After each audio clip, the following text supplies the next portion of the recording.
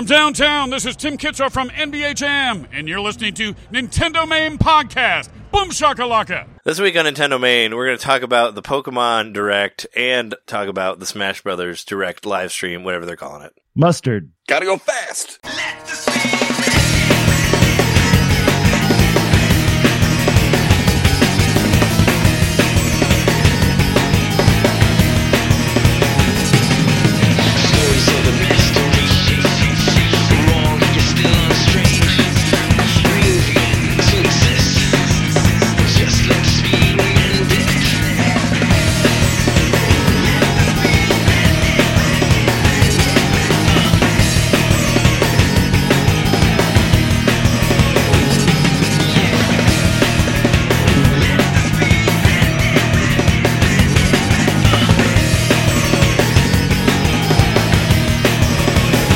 So brief and to the point. That's how I like it. Welcome to Nintendo Main Podcast, episode 202.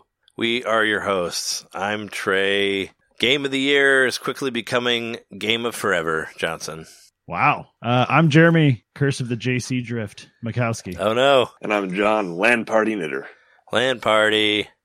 You're getting up to the future now with your landing. We'll talk about that, of course. You might finally be able to play multiplayer. Maybe. Yes, yeah, we'll do that like we do every show. You know, let's start off and talk about what we bought, what we've been playing right here. As you know, there was a big sale. Well, maybe you don't know, but you know now, and it'll be done by the time I post this episode, so sorry. Yay. But there was a big New Year's eShop sale, which actually finally included Nintendo stuff. So what was it? Mario Kart was as low as $41.99, which is about as low as Nintendo first-party games go, so there you go.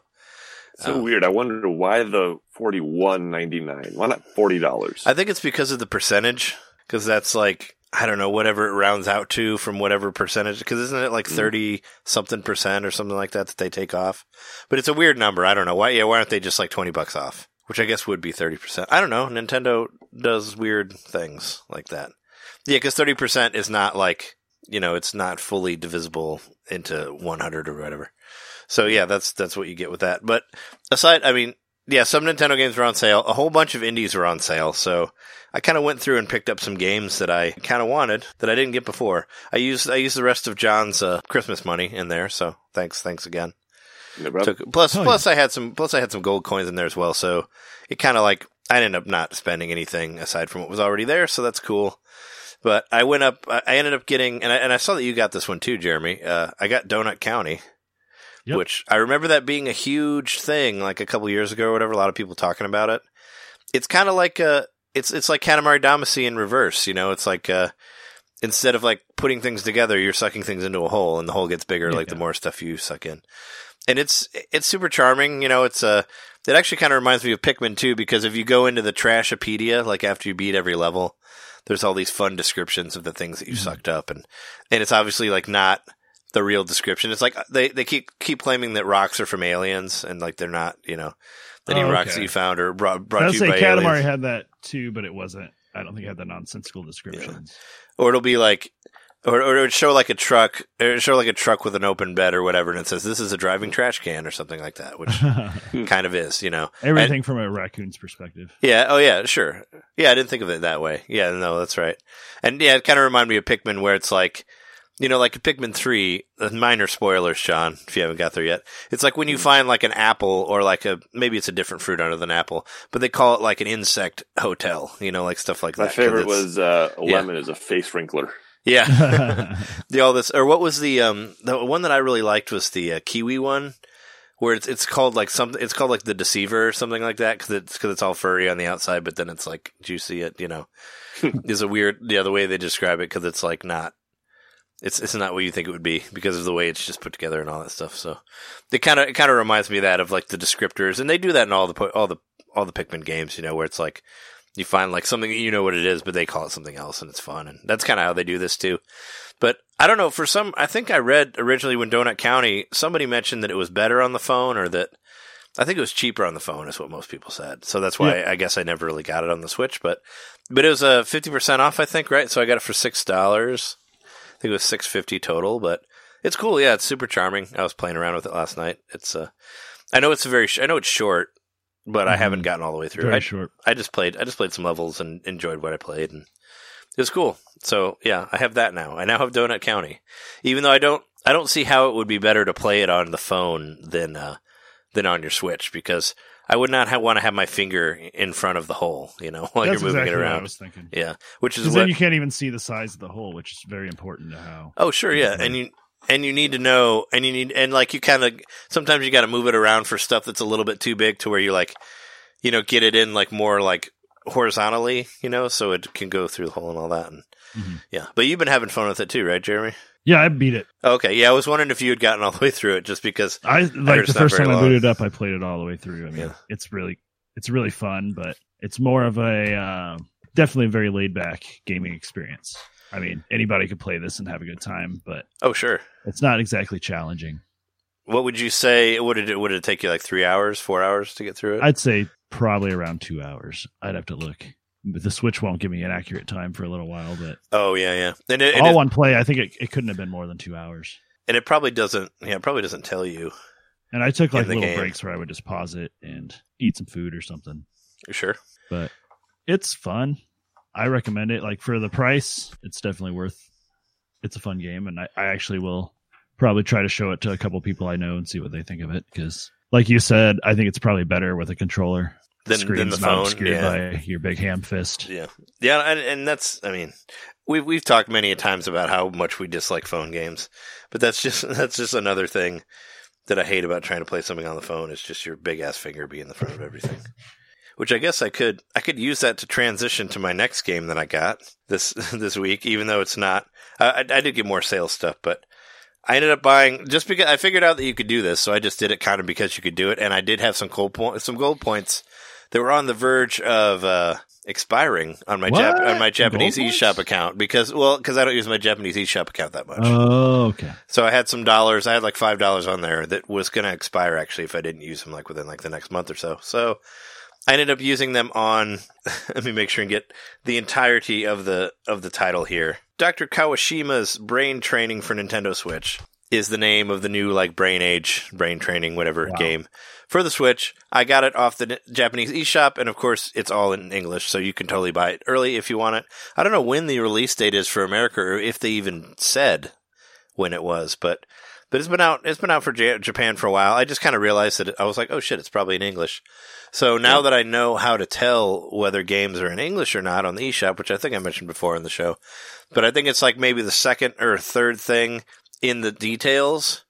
There's a whole bunch of different. I forget what the actual kanji is, whatever the symbols for language. But if there's more than one, use your Google Translate. You can actually use it on the TV, which I used. Just hold it up to the TV or to your Switch, and it will tell you all of the languages that particular game is in. And most of the time, if there's a lot of them, there's a good chance that there's an English one. So you just look at that, and if it says English, you're good to go. And you download it, and it'll automatically become English when you get it. So that's what I did. I have it now. Because of your region? Yeah, it'll automatically switch it because you have a region, whatever, switch. And I've been playing Brain Training again. It like really brings me back. It took me back to those old days of the DS. Then I only had the first one. Did you guys get any of the sequels or anything like that? I only ever played the first We had one. the first one. Yeah. Yep. So I'm automatically reminded of like how you have to write numbers in a certain way. It will never recognize my Or it won't nines. register. Well, it'll never recognize my nines because I start from the bottom instead of the middle. Uh-huh. So they always think they're zeros. So all of that anguish and all of those headaches are back for the Switch now. So yay. And it's weird because the reason that I mention it as we were talking about phone games and stuff is it's basically a phone game. It's you can play it on the TV, but you can only play multiplayer games and like there's some like quick single player games that you can play. But as far as the actual like game, like the Brain Age and stuff like that, you can't do that on the TV. You have to play it touchscreen. You have to play it handheld with the touchscreen, yeah. And you hold it like tate mode or, portrait mode, however you want, like on the side like this. And that's how you play it, and you play it with your finger. But one thing that I did find that was a nice surprise, which I think you'll enjoy, John, if you end up getting it, is What's that? there's a hidden Dr. Mario game in there, which I didn't even know. Oh, I did see something about that. It's called like Germ Crusher or Germ Eradicator or something like that. And I didn't even put it together And I like turned it on. I was like, oh shit, this is Dr. Mario. But you have to, you play with your finger like you would You drag the phone. it. I think it's like the one that's on the phone, isn't it? Kind of similar to that or different? The only similarity to the one on the phone is when you have like a pill where like only part of it goes away and there's a floating part, you can take that floating part and put it to a different place. That's the only similarity to the phone one. But no, it's not like the phone one because the phone one is backwards. They like go from the bottom to the top. Not the top to the bottom. This is more traditional, aside from that you can move around that extra piece of the pill. So that's you think it's a novelty, or is it actually a pretty good Dr. Mario game? I mean, it's if you don't mind playing with your finger with the stylus, it's fine, I guess. I'm not really that much of a Dr. Mario player. I'm not very good at it, and I imagine if you got to like some of the way harder levels, it may not be as good just because you don't have that controller. Which is most games, I think, controllers versus touchscreens and all that. When it gets really intense, you really want to have like, an actual like physical controller, because if there's any sort of like mess up, it's going to destroy you. But for novelty, I guess it's cool that it's in there. I mean, I played a few levels, I played like 4 or 5 levels on there. And I did my Brain Age a bunch of times. I think the best I got was 67. So, doing great. My first Brain Age was 80, so it's I'm obviously completely out of practice with these games, and then there's some weird games on there. Like it also uses the IR camera on the right Joy-Con. Oh yeah, how's that? And it's like rock paper scissors or something, right? Yeah, it's there. Well, there's actually a few different games you can do with it. There's a rock paper scissors one where it basically wants you to like it'll show like paper and it'll say like lose or win to this. And you have to figure out what it is and do that, and it's going to read your hand, and it shows your hand on the screen, like it shows an infrared camera view on the screen while you're doing it, and it's weird. But and there's another one where you do like numbers, where you do like 1, 2, 3, 4, 5 with your finger, like doing math, and stuff like that. So I tried those, and yeah, you just have to. I don't know. It just measures how quickly you do it.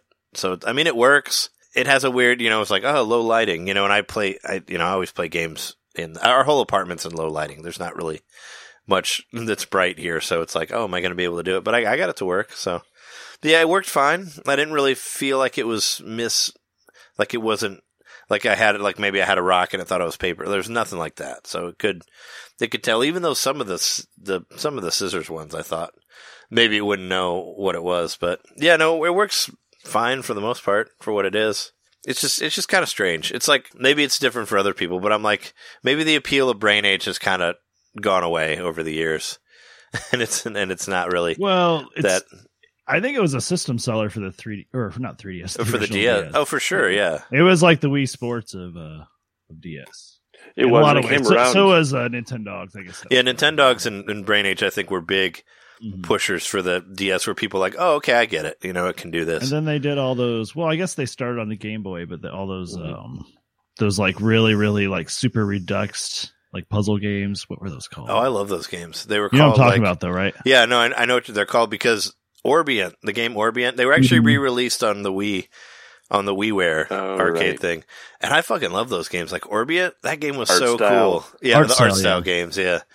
I absolutely adored all those games. And I played all of them just because I loved Orbiant so much. And I hoped that they would all be as good as Orbiant. But Orbiant was just like, it's kind of like Donut County, I guess, like in its simplicity. You're basically like a little moon that can eat other moons, like when you get larger. Yeah, I remember that game. And you basically like, you can go into the orbit of I think you can get planets to orbit you and all that. I just had so much fun playing it. It's just like a 2-button game. It's just like either like move into the gravity of a planet or like move away from the gravity of the planet. That's kind of how it works. And that game was awesome. And I love the soundtrack on it too. It was one of those where it like changes the more you do and all that stuff. But yeah, I mean, Brain Age was something I just wanted to get to play around with it. Now, what was the cost on it again? It was $30. It was $29.99, which is, I mean, that's half the price of a regular Switch game. I think I could recommend it more if it was $20. I think $20 is a better price. Ring Fit every day. You're keeping your whole body in mind. Yeah. Well, I get to Ring Fit too. I got things to say about that game also. But But yeah, no, I mean I was doing both last night, like doing the mind and the body. Now, granted, I haven't unlocked everything on Brain Age because it works very much like I think the other one did, where you have to play it like a little bit every day before you actually unlock everything. So you have to get like a certain amount of stamps for everything. Then you still get the daily stamp where you can like design your own stamp, and you click on the calendar and it does that and all that. And so there was still a good amount of games that I could not access because it said that I hadn't played enough days or whatever to get there. So they don't give you everything right out front. So I know like on the cover here there shows like some piano, like some keyboard type stuff. I didn't see any of that. Can you play the game without the Joy-Con attached? Like, can you just hold the tablet? You can, yeah. Yeah, you can play it without any Joy-Cons. You can just hold it like a phone. Interesting. That's what I'm saying, why it feels like a phone game, because you just play all of it on the touchscreen with your finger. Aside from the IR games, which I think you can probably say you don't want to use those if you don't want to. I know the old one you could like turn off the mic games, like the ones that involve talking and all that. So, but yeah, I mean it's the same thing. And yeah, it's the whole thing with the numbers is just like, I was like, it can't recognize my 9s and my 4s because I make them wrong, I guess. It's so weird. You have to do it like a specific way for it to recognize it. Like you have to start in the middle and like come out. Or you have to do like the 4, you got to start in the middle and like go. It's like same thing. You can't do like I would just go up and do that. Like that doesn't work. Do you feel like being left-handed has anything to do with like how the game's programmed? Like maybe against you in some regards? Maybe, I don't know. But I mean, you tell them what hand you are in the beginning, but it doesn't really. I don't see how it really matters because in the in the DS one, you flipped it. Like it was how you held it was depending on what hand you were. But this one is just this is just a tablet. You don't really need. There is no like That's thing true. to it. So, but I mean, I guess for nostalgia's sake, it's nice to do Brain Age again. For me, it was just completely pure curiosity and just to use some of my points. So I went back onto the Japanese eShop and I ended up only paying like $25 for it because I had those gold points, so it's not that bad. But I was just like, well, shit, I can get it, and I don't know when it's coming out in America, and we'll have some extra stuff to talk about. That was before, like, I thought about the Pokemon Direct and the Smash Brothers thing and all that stuff. But not that anybody needs to know, but I'm really bad at short-term memory games, is what I've learned from this game. The ones where they show you like 30 numbers, and you have to like memorize as many as you can in like 5 minutes. And then they ask you to write them out from where they are on the screen. I am fucking terrible at that game. Every time I got 8 right out of like 30 or whatever. So however many they asked. I think that was the hardest game. Yeah, I don't know how to do. I'm not very good at it. I'm sure there's ways to do it. Like I tried like counting from 1 and trying to remember where everything is. But most of the time I can only memorize like 2 lines maybe, if I'm lucky. And that's about it. I don't know how somebody would excel at that, but it's definitely when it shows like the little chart of me, that's always what I do the worst in is that thing, so yeah. So it's really, really fucking dumb. But the multiplayer games are kind of cool. They basically feel like Mario Party games. There's one where you like hold a flag, like where you holding the Joy-Con and you like point in the direction of the flag or whatever. And it's like a memory thing that keeps getting like longer and longer. The string does. And and there's another one that's like a counting game where you use like the top of actually there's a couple different counting games where you use like the L and R, the ZR and ZL on the top of the controllers to like plus or minus and try to figure out how many birds are in this picture. Or like there'll be block ones where you'll say like how many blocks, and like some of the blocks will go past you really quick and you gotta try to figure out what they are. They're like really small multiplayer stuff, but yeah, you could play that on the TV, but that's the only thing you can do on the TV. So there's that. From what I was talking about with the Orbiant game and like the sound changing as you go through the eShop sale, I got Ape Out. I got that Ape game finally. Oh, nice! I played the demo relatively recently. Oh, okay. I've thought about purchasing the game because the demo was pretty fun. Yeah, no, it's cool. And this one was also on sale. I think it's on sale for $6 or $7. So that was. I don't know what that game is.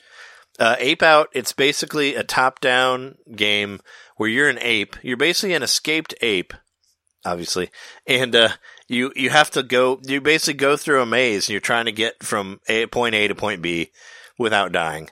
And but it has like a really cool soundtrack. The art style's kind of out there. we've talked about this guy before, but the art is done by Bennett Foddy, the guy that we mentioned a few times. So now I'm part of the Bennett Foddy circle. I finally played something that he did. Getting over it, yeah. Yeah, getting over it and Quap and all that stuff. Or rather, this game, before it came out, we were making a lot of references to Urban Yeti. Sure. Because it kind of looks like that. It's got that old school top-down polygonal, like GTA, early GTA stuff. And it also reminds me, of course, of like Hotline Miami, because it's all it does one-hit kills. And like, there's like blood spraying everywhere. Yeah, actually, I think you can actually get hit like 3 times before you die. You do get hit a couple times before you go down. But yeah, you're going through like, it's top down, but like the the environment, there's like pillars and stuff that are like the foreshort. You know what I mean? Like the foreground is like really exaggerated with how you're viewing this eternal space. Yeah, it's like a top down 2D, but the walls are 3D because you can kind of see. Yeah, like you're saying, like the perspective is weird. And and you basically kind of, you learn, you go through various levels and you learn new things as you go. I think they're randomly generated, aren't they? No, I don't think they are. I didn't think they were because I don't know. Maybe if they were, I didn't notice because a couple times I would kind of die in the same area and they kind of look the same, but maybe they are and they just look similar enough that I thought it was the same thing. But it reminds me a lot of, I can't remember the name of it. Do you remember this was a really, really early Switch release? The one where the guy could like teleport through walls. Do you remember that game? Digital only game or? Yeah, it was digital only. I bought it. I know what you're talking about, but I can't remember what it's called. I bought the game. Maybe I can find it on my system. It was one of the first. It was a very, very early game that I remember you getting. Yeah, I mean, it reminds me a lot of that game because this is still, that game is like pretty much, it's the same way where it's like get from point A to point B and we'll give you new abilities as you go, Mm-hmm. And this is basically how this one works. It does. So at the end of each level, it like zooms out and shows like the path you took, which is pretty cool too. Yeah, and it also does that when you die. Also, it shows you how far you got. It'll say, and it says "dead" in the background in big letters. But one of the main things that I guess like made me want to check it out was I was reading, somebody wrote an article about like how upset they were. It was on Kotaku about like how upset they were that they didn't put Dragon Quest Builders 2 in their list, which I'm like, yeah. I saw that article, yeah. Yeah, I put that in I saw it because you tagged me on it, John. Because it would have been in there if they hadn't just finished it earlier this year. Yeah, but hearing what they said about Ape Out and all that and the soundtrack and all that, I was like, oh, well, I love soundtracks. Maybe it's worth checking out because of the soundtrack, and that's what kind of led me to it. But no, the soundtrack is really cool. It's almost like a jazzy, like big band type thing, but like whenever you like kill somebody, it's like boom, like and the drums like hit the, they like hit the cymbals and all that, and it's very like it's cool. Very. I know what you're saying, and like it's hard to describe. The elements of the music come through, depending on what the action is, but it still sounds like a live performance. Oh yeah, it totally does, and it also like I think it's supposed to like kind of keep you on edge, because you're running through this area with all these people that want to kill you or want to like take you out or whatever. So it kind of like, for me, it kind of like makes me like a little jittery. Like it's the opposite of like Goose Game, where it's like, okay, I'm like, oh, I know or Donut County. Yeah. It's like, I know I got to get from one place to another, but I think it does it really effectively, like what they're trying to make you feel there. So Mr. Shifty is the game I'm trying to think of. Yep. Yeah, it reminds me a little bit of Mr. Shifty because Mr. Shifty kind of does the same thing, except that has like a story behind it. But no, like for like the art style and like the music and all of it, I think it's great. Like I think it's very cool. Like it's and it's Devolver Digital, of course, everyone's favorite indie developer. Mm-hmm. Did so many classics as Katana Zero and My Friend Pedro. Mm-hmm. Like many games that we've all enjoyed. I think The Messenger even. And too, they did right? Gato Roboto. And Gato Roboto. So, and they're having a sale, of course. Like most of their stuff is 50% off. So that's why I went for that one. But yeah, no, I recommend it if you want a interesting game about an ape trying to escape whatever jail cell. But not Ape Escape. But not Ape Escape. No, it's different. That's why it's called Ape Out. That ape is out. Go get him. Also, I bought Stranger Things, the game, just because Jess was interested in playing it, and it was on sale for $4.99. So I was like, hey, why not? Let's try it. And it's 2 players, 2-player co-op game. So I figured it'd be something we could play whenever we're done with that other game that we play a lot of. But yeah, I got that. I finally broke down. I got the Contra Collection. It was $9.99. That's the right price. I actually haven't touched it, but I wanted to get it just because Contra's fun. And I've been trying to play the Genesis, the Contra Hardcore one at work, and I'm just not very good at it. So I'm like, I need to do some practicing at home. So yeah, I did that. Also, this comes from the Pokemon Direct, but they released a Pokemon Mystery Dungeon demo, which is like a roguelite type game. Mm-hmm. I never really played any of those games or got into any of them, but I thought maybe people you would did. play these before. I did not. I did not play any of them, but I played the demo. I really like the art style a lot, but aside from that, I don't really know if I like the game or not. I don't think. Did you play all the way through the demo? I did not. No. Did you? I played all the way through it and was just like, all right, when's it going to get to like where I get it? Like why people are so into it. Cause it's very simplistic. Oh, it's super simplistic. I'm like, well, maybe, each level they'll just add an extra level of complexity until eventually I see, oh, this is why people love this game so much. Yeah. But the point that the demo cuts out, it doesn't really feel like you've really learned much from, or much has been added from the very first mission. So how much do you get to do before they cut you off on the demo? It's like 4 or 5 missions. Oh, okay, because I think I did 3. Well, eventually you go to where you go to the board near the post office and you get all the missions off of there. Yeah. And once you finish all those, I think that's when it's over. Or there may be one more after that. But oh, okay. Good. Yeah, I played it for like an hour last night, I want to get an idea of it, to talk about it here. And it's certainly like, it's a super simplistic action RPG. So I can get like, if you're just like kind of want to like zone out, I could see how it could be appealing, but yeah, maybe it doesn't really, I don't know. It didn't seem like it was very deep to me. Yeah, maybe later when it gets harder, because I know like if you die, you lose everything, you lose all your progress, right? From whatever mission you're on. Once the difficulty goes up, maybe it's more fun. Yeah, so that's the big thing, I guess. As any like roguelike, you go into this dungeon, and I think that's randomly generated or procedurally generated, or whatever. So like, yeah, when you're in there, it'll be different every time. But yeah, I don't really. It's weird. I mean, it's weird. It almost reminded me like because I'd never played it before. In one sense, like the way the enemies move in dungeons, it reminded me a little bit of like Crypt of the Necrodancer. Oh, okay. Like how like things move with a certain rhythm and all that. But likewise, it's also a little bit like that game I've never even played before, but Super Hot, where like the enemies move when you move. So part of the strategy is like how to navigate in that it's like a north, south, east, west. I guess it lets you go diagonal too. Yeah, you're like in a grid, and the enemies move one space for every space you move. So you got to kind of plot your motion as they're pursuing you to get to where you can attack them first. And when you start the demo, they actually ask you a bunch of questions about your personality too, which they do, and like I think that's how they decide what Pokemon you get. Maybe that's part of it. What Pokemon did you get? But if you say no. Well, it gave me Charizard, but I didn't want to be Charizard, so I said no, and then it lets you pick whichever one you want. Oh, really? It gave me Pikachu, and I thought just everybody got Pikachu. That's what I just like Charizard's cool. Don't get me wrong, but I wanted Cubone, and then Psyduck's my companion. Oh, that's a pretty good team. I'm actually, and I named Psyduck after I don't know why. I think I was kind of drunk when I was playing it, but I was like, I named Pam after Pam Grier. Okay, because Pam Grier is awesome. Okay, Pam Grier reminds you of Psyduck, or vice versa? Well, I was thinking of her as like my sidekick, like in an action movie. Sure. Okay, yeah, well, why not?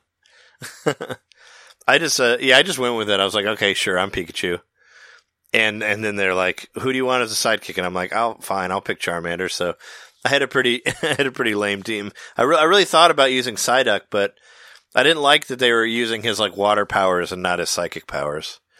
If there was, that's what it shows, like, I guess, and I didn't realize what the game was. Like, later, I'm sure you have psychic powers, right, with your Psyduck? I'm sure you do. Well, you do, like, level them up and get different. Yeah, it's the same as you get the 4, where you can switch them out. I don't know.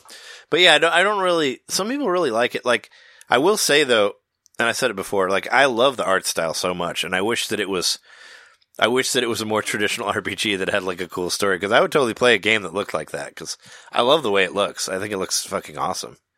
And that was kind of... And everything is like simplistic, and it's kind of fun in a way, because it's like... Yeah. Like every Pokemon you meet, their name is what kind of Pokemon they are. It's not like they've got a special name, like when you meet the Kangaskhan or whatever that runs the item storage, that's their name.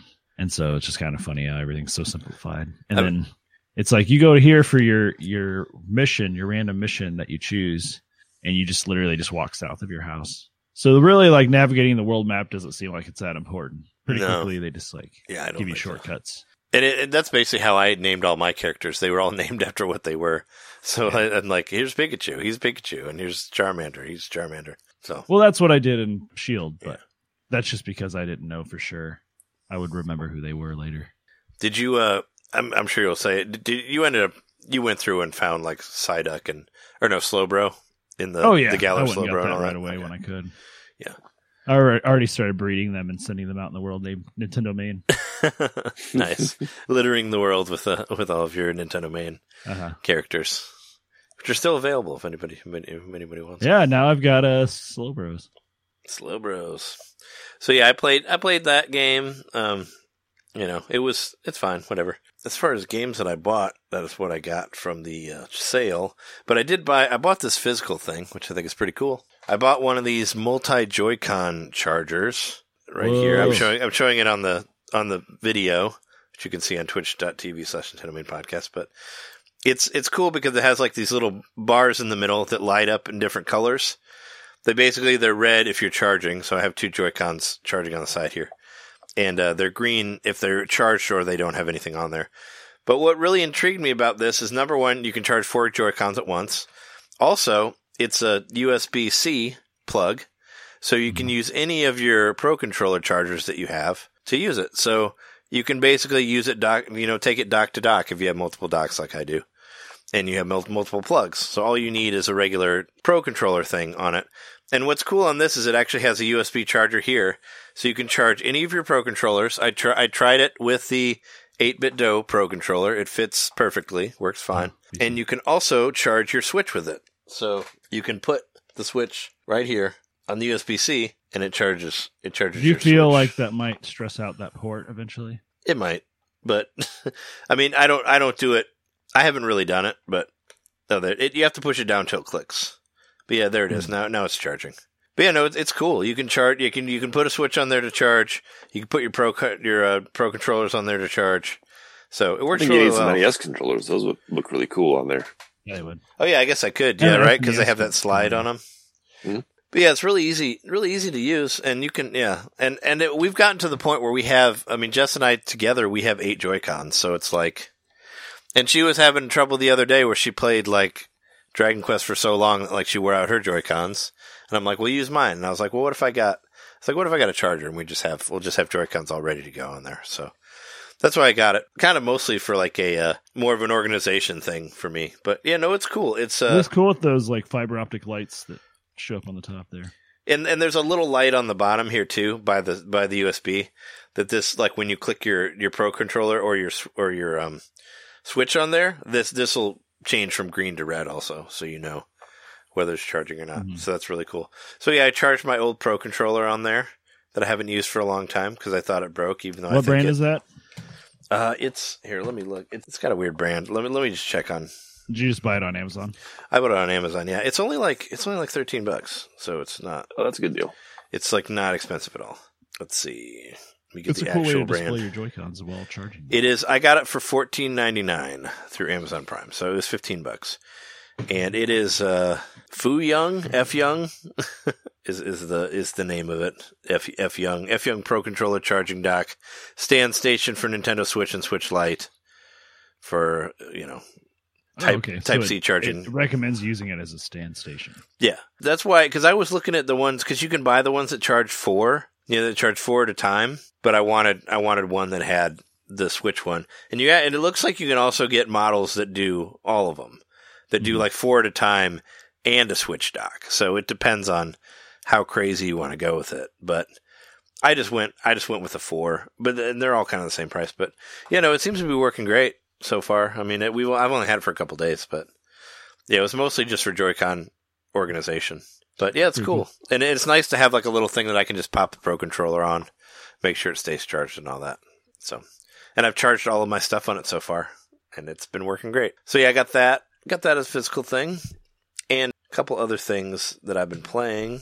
I played Ring Fit Adventure last night, and it was probably the hardest level I've ever played was I played last night, to the point that I almost quit. Like I almost quit because I thought I was going to pass out.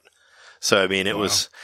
So this is like I'm at the level, I think it's level 5 or 6, where you go and meet all the different gods of the muscles and all that. There's like an arm god and like a leg god and all these other people. And you meet them and you go through and you do all their challenges, and they all disappeared. Drago ended up killing them or kidnapping them or something. They all disappeared. But yeah, I got to the Drago level and I'm like, oh yeah, I'll just play Drago. So Drago, like on the way there, there's like these trampoline like type things that you have to squat on to get them to move. And then there were these super ones on there that you have to squat and hold for like 30 seconds on it. Maybe not 30, but it felt like 30 for like 10 seconds before it moves. And there was like fucking 30 of these in this level. Like really, I could not believe it. I could not believe how many fucking squats you had to do to get through the level. And I thought I was going to die. Like cause it kept going and going and going and going. And I thought it was never going to end. And this is on the way to the boss. Like you just go from this one jump to another thing to another. And there's some that are kind of like springs where you have to squat a few times for it to go. It was just like the most squats that I've ever done in my entire life, I think, at once. And it was just like, it was really hard. And I was hurting so badly afterwards. Have you been keeping up with Ring Fit on the regular, or what do you think? Not as much as I'd like to. I've been doing it like once a week, I guess. I'd like to do it like 2 or 3 times a week, but I'm trying to work up to that. So that's kind of how it's one of those things that I always want to play it, but I always kind of don't because it is hard to do. Yeah. Yeah. I was planning on bringing it with me to MGC, like, especially if all of us will be there so we can, have some drinks and try to play it and not pass out or whatever. Maybe not do it on too many drinks, but you guys should at least try it. No, I don't want to be throwing up while I'm clutching a ring to my stomach. Yeah. Yeah, no, I mean, you should at least try it out. I figured I'd bring it and you guys could try it out. Hell yeah. I mean, it's only just a ring and a strap is all it takes, so it's not I might really own that, it by then. I mean, it's not really that hard to do. But yeah, no, I figured if you guys hadn't had it, we'll play around with that. We could try it out in the hotel. Yeah, I want to try it. Be like, hey man, here, do some squats. Ugh. But yeah, no, I played that again. I beat that level finally, so I'm good on that. Yeah, I'm going to try to do it more frequent, but yeah, it's a crazy game. And I saw somebody posted something online that like when you get to level 40, like this big, like crazy ass, like character development tree, like that kind of looks like Dragon Quest 11. You like unlock that and it gets even like more complicated. And I'm like, what? Okay. I'm like, I got to at least get to level 40 to see that. And I'm at level 38. So I'm close. But yeah, no, it's still a game that I enjoyed a lot more than I thought I would. So it's, it's the pain and the gain, man. It's both. It's good and awful at the same time. No pains, no gains. Yeah. And I think that's what I got, except for the big game that I'm still playing, of course. Jess and I, we've still been playing Dragon Quest. I made it to the 50-hour mark on Dragon Quest. You're deep into this game. She's ahead of me. She's a few hours ahead of me. Actually, maybe more. But we've been, it's really cool. Like, I've never really played a game like this close with somebody, and it's really fun. Because it's almost like, it reminds me a lot of like playing like Red and Blue or like playing a Pokemon game with somebody, because we're playing 2 different versions of the same game. Mm-hmm. So we basically like, she'll get up early and play it and I'll stay up late and play it, whatever. But we like compare notes, like depending on what we had to do, because she's playing the 2D mode and I'm playing the 3D mode. And there's like subtle differences between the two of them. So we talk about like what we did and like all our different stuff. And it's been really fun. And we would try to make it like, non-spoilery to where like if one of us is ahead of the other one, we won't play it on the TV and all that stuff. So it's been really very cool. Considerate. And we're both past 50 hours, and I don't want to say any spoilers for anybody who's going to play it, because I know actually one of our big... We'll do a spoiler cast eventually. Yeah, no, actually I want to. I want to say it here that I would like to do, I'd like to do a Patreon spoiler cast with Jeremy, I, and Jess. Would do a Patreon spoiler cast once we get through. And I think at this rate, we might be done in a couple weeks. I know Jess said that she vowed that she would not buy Animal Crossing until she finished Dragon Quest XI. Oh, wow. Oh, bold words. So that was a pretty bold statement. That's April, right? March. Oh, March. March okay. 20th. Well, I think she'll be done by then. I was going to say, I think you'll make it through. You told me where you were, and I remember kind of like Well, I'm past the big event. I It's don't like want a ball rolling downhill, not like in a Yeah. bad way, like it's going downhill, Yeah. but like you're just compelled to like play. Yeah. Well, I mean, once you get to the big event that happens, and I'm not going to say what it is, in case anybody hasn't got there yet, but there is an event that happens about halfway through where it's like, oh shit, and then all of a sudden you're kind of more into it after that. Uh-huh. Is how I felt. But yeah, no, it's kind of same here. to the point where I'm like so invested in the story and the characters, and I think I don't know, I think it looks really good on my TV. I've been playing it on the new TV, and I think it looks really, really nice. And Cool. and I like the characters. I like the moves. I like Dragon Quest a lot, but this one in particular, I think is very good. And yeah, I know I said it was my game of the year, but the more I play it, the more I like it. It's like kind of become like one of my favorite games like ever. So yeah. Cool. Is it moving up on your list of Dragon Quest games? Oh, sure. Yeah. One weird thing that I just noticed from switching between 8 and 11 though, and you probably noticed this, Jeremy, from playing 8.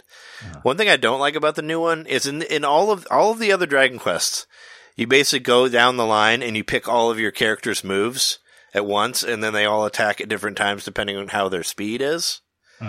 This game doesn't do that. You pick an attack and then that guy attacks. So in the old Dragon Quest, and actually you can do this in the 2D one too, because I kept it more traditional to the series.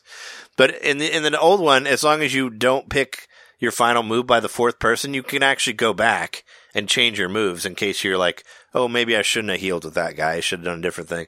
Or maybe, or you'll be like, oh, I hit the wrong button. You can hit B. I didn't even realize that. Yep. You can hit B and you can go back. People in my party. Yeah, you can hit B and you can go back to that character, and I kind of miss that. That's more like a Chrono Trigger or FF6 style. Yeah. What they call active time system or whatever. Yeah, where you go through all your guys and they attack on depending on what their speed is. But I kind of miss that because the Dragon Quest XI one, in the 3D mode, they just attack whenever you choose what to do. So you don't really get a chance to like go back and change in case you hit the wrong thing by accident. You'll just end up doing the wrong thing. But it also defaults to everyone being automatic, and you have to go in and change it to. Yeah, that's annoying too. That you have to change everybody. I didn't even realize that for the first little bit of the demo I played initially. Yeah, I thought maybe it was still like the part of the story where you didn't control them yet. Oh yeah, which they does that too before they're actually in your party. Mm-hmm. But then it still automatically makes them like auto, which is kind of annoying too. But whatever. Aside, I mean, there's kind of like little bits of stuff that you just have to kind of figure it out in that way. But aside from that, yeah, the game is really cool, and I like everything about it. You're not really going to get lost to Dragon Quest XI. And I've noticed that I've already had it happen a couple times in 8 where I'm like, what do I do now? Oh, yeah. Because even if I talk to like people, they still don't really give me explicit like what I should do next. They just kind of imply it. And like, well, I mean, if I could talk, I'll talk about it for a second. But like, I got stuck in the game recently, and it was because I needed to show this letter to these characters.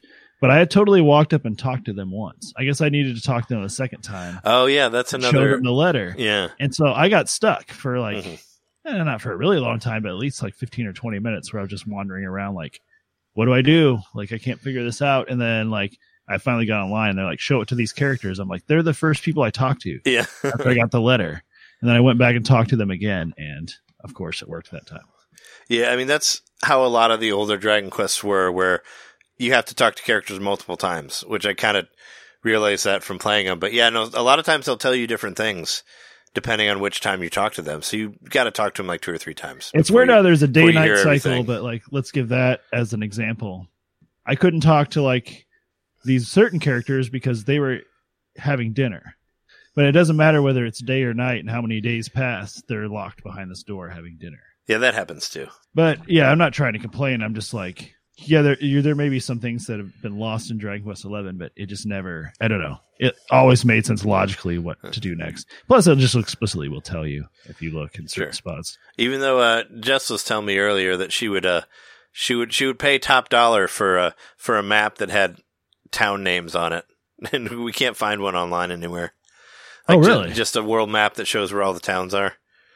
Like and I've looked, and we've both looked pretty hard for it. And I found one that was in Japanese on major Dragon Quest website that I go to, but yeah, just one that just had all the towns laid out on it. See, I don't remember that ever being a problem. You can find maps.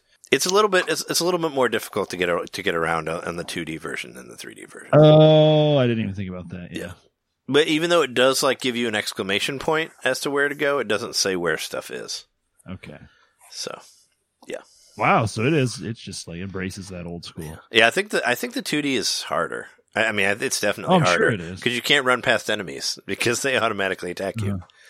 So it's really cool to see like both versions of it, or to talk about both versions as we're going through it. You know, even though I do think I think I said at one point on this show that I thought maybe it'd be quicker on the 2D version just because you don't have to cover as much terrain because of like camera angles and stuff. But from what it seems like, it's about the same amount of time because we've kind of been going on the same clip here. Even though there was one point where I like fell behind because I went and played a bunch of games in the casino and did like side quests and stuff like that. So, but as far as like the main story goes, we go about it at the same rate. So, but yeah, I'm still really enjoying it. It's a really cool game. And yeah, I think it's great. And yes, that's at some point in the future, we'll have a Patreon episode where we do a spoiler cast about it. So, you know, look forward to that. But yeah, I think that's all that I have to talk about. I know I took up most of the time, but you know, that's cool. We've already kind of talked about some of the stuff I got. So Donut County, I already kind of mentioned it. I played all the way through that. One thing I don't think we talked about yet, but kind of in referring to Ape Out as well. I thought Donut County had pretty good music. Like each of the characters' levels has like a different theme, and some of them are pretty cool. For sure. So some cool chippy and like widely varied soundtracks. So that's cool. I also played the Pokemon Mystery. We talked about that. I think I said on Twitter that I was probably going to get it. That's before I played it. I don't know if I feel that way anymore. Yeah. I mean, on paper, just looking at it looks great because of the art style, but as far as depth, yeah, I don't know where the depth is on it. We also don't know what the price is. Well, actually, maybe we do. Is it up for sale yet? I think it's probably a full price game. Yeah, full price. I don't see how you could. Yeah, I don't know how you would go full price for it, but isn't it a remake of a Game Boy Advance game? A DS. It's not. I don't think it's a remake. I thought it was just like the new version or whatever. It's the DS and the Game Boy Advance games like combined into one. I figured it was just like a new mystery. It's a remaster of those two. Oh, okay. That's what I gathered from the presentation and the online response to it. So anyway, yes, whatever. It's still a free demo. I think everyone should play it if you have any interest at all in these like roguelite dungeon crawlers with Pokemon. I mean, you literally are a Pokemon, so that might be really appealing to some people because that's kind of cool. You don't know why you're a Pokemon, but you just are. But you were a human once, right? Is right. What I gathered from it. But you're like, get kind of like your brain scrambled when you try to think about what was happening. Like it literally will, like at night you'll have dreams and it'll be like, and then what was that voice? And it's just like, that's it. It doesn't even say what the voice was saying. You're just like having a vague memory of a voice. So I don't know. Maybe over time a story develops through those cutscenes. Yeah, it is. It's $60. It's $59.99, which I'm like, nope. I kind of saw it more as a $30 game. I mean, price is price, but I felt like it would sell for $29.99, like the same price as the expansion pass. But I don't know. I'm definitely not going to get it for $60. I'll tell you that for sure. No way. But otherwise, I did buy a few things for the sale. Other than Donut County, I purchased Unraveled 2. Oh, nice. And I played that with Shauna a little bit last night. Isn't it great? It's fun, but it's definitely got there's a bit of a learning curve to it as you go, because it just keeps kind of like adding new abilities as you go. So, oh, sure. We'll keep playing it. But there was a certain point last night where I think we were getting a little over it. We'd already played a bunch of Tetris at that point, and we're kind of just like maybe getting a little burnt out of video games. But never we were like just like, let's just finish this level, because I thought we were kind of close to the end of it, and then an unexpected error occurred and the game crashed. I don't know what happened, but oh no, that's the second time that's happened when we've been playing a game. The first time was with the Stretchers, so haven't finished Stretchers yet either. But both of those games, when we were playing them, gave us that same error message and closed down. So not a good track record for these multiplayer games, unfortunately. But Tetris will always be there. We play a lot of that. So yes, I played some Tetris 99 this week. I've actually started kind of paying attention to the daily goals and trying to get some of those tickets to unlock some extra themes. So yeah, I'm back on Tetris 99, especially after talking about it more on the podcast and playing it slightly more competitively recently, and trying to figure out my average place, which seems to always be in the top 50 statistically. So That's good. Oh, what else did I buy? I bought Resident Evil 4 for the 5th time. Oh, yeah, because Capcom's on sale too. Is it $10? 20. But and I just wanted it, so I bought it. The Revelation games are $10 though. Yes, they are. Just want to let you know. I bought Resident Evil 4 because I talked myself into it because it's portable. That was what my mentality was, and I bought this late last night. Basically, I bought these other 2 games for so cheap and I haven't bought a new game in a while that I'm going to buy Resident Evil 4 while it's on sale. So I did, and haven't got very far in it, but I think it's kind of cool that it's portable, and I love that game. That's one of my favorite games. Is it weird to go back to the tank controls of it is. Resident Evil 4? It's very strange. Especially like compared to Resident Evil 2, the PS4 one that you've been playing. And it's a game that helped me notice a little something that I'll mention here in a second. But let's see. Otherwise, I've been playing Before you move on, we should mention that this actually was the 15th anniversary of Resident Evil 4 this week. Oh, yeah, you did mention that, John. Maybe that kind of put a bug into my ear, and I didn't even realize it. Mm-hmm. But since it was on sale, and I said for the 5th time, so I purchased this first, actually, on the PlayStation 2, because I didn't have a GameCube at the time, because mine had broken. So I bought it for the PlayStation 2, and then eventually I bought a used GameCube for like $30 or whatever, the one I still have.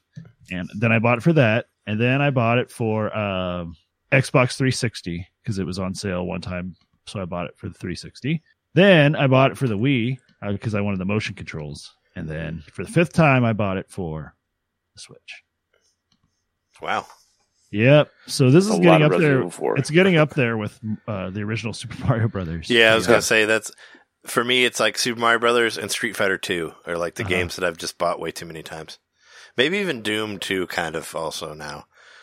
Just because I have a bunch of different versions of that. Even on 32X. Yeah. But I do wish there was some sort of implementation for like the aiming, like if it used like tilt controls a little bit or something, something a little bit to do with the new technology, considering they already have added pointer controls on the Wii, on the Wii editions. Version. But as far as I can tell, that's not a thing. Make a gun with your hand. That would be cool. But yeah, I mean, it's Resident Evil 4 as I remember it. So the controls are very tanky and slow, and I guess that just adds to the tension of the game, which was the intention of the controls. Yeah. But that's everything I bought. And as far as what I've been playing, another demo I've been trying to play more of this week is Dragon Quest Builders 2. Hearing everyone, like Trey being one of the people putting it in their games of the year last year. It's a great game. I'm like, well, now that there's this jumbo demo, which has been out for a couple of months now, but it's a more substantial demo than the one that was originally released. And I figured I'll just play all the way through it. So I'm kind of taking my time with it. I just finally got off the pirate ship. That's one thing I'd been holding me back because I had to start over at the beginning again, and I'd already played through the first demo. But I got through the ship at the beginning, and I'm back to the island. So I'm going to try to play as far as this game will let me, and then I'll decide if I want to buy it. But I think that you would love it, though. I mean, you like Minecraft, you like Dragon Quest. Like, I don't understand what there is not to love in that game. Well, so far so good on the demo. I just want to get past where I already was, and I think maybe I'll get a little more pep in my step to play the game once I'm past the familiar stuff. But I continue to play Luigi's Mansion 3. Nice. I think I'm almost done with it. So maybe by the time this podcast is live, I will have beaten it. But I don't know what. I'm at the top floor, and I just got to where I think I'm about to fight at least one of the final bosses. So. Oh, we shall see. King Boo. What do you feel? Is it more crawl space or mansion? It's got a lot. I mean, I'm approaching. It's saying like I've played nearly 20 hours, which it doesn't feel like that, but it's been spread out over the past several months. So maybe there are times where I kind of like just stood and like walked away from the game for a while, and it just kept running. I mean, I don't know if that's factored in, but I mean, needless to say, it's not a crawl space. I think I would have finished the original game and gotten all the collectibles by now. And I barely even touched like trying to get all the collectibles and all the bonus ghosts, and mostly just been focusing on the progression. There's been a couple of pretty annoying bosses. I think I had maybe read some reviews back in the day that mentioned some annoying stuff that happens in the game, but nothing that's been too frustrating.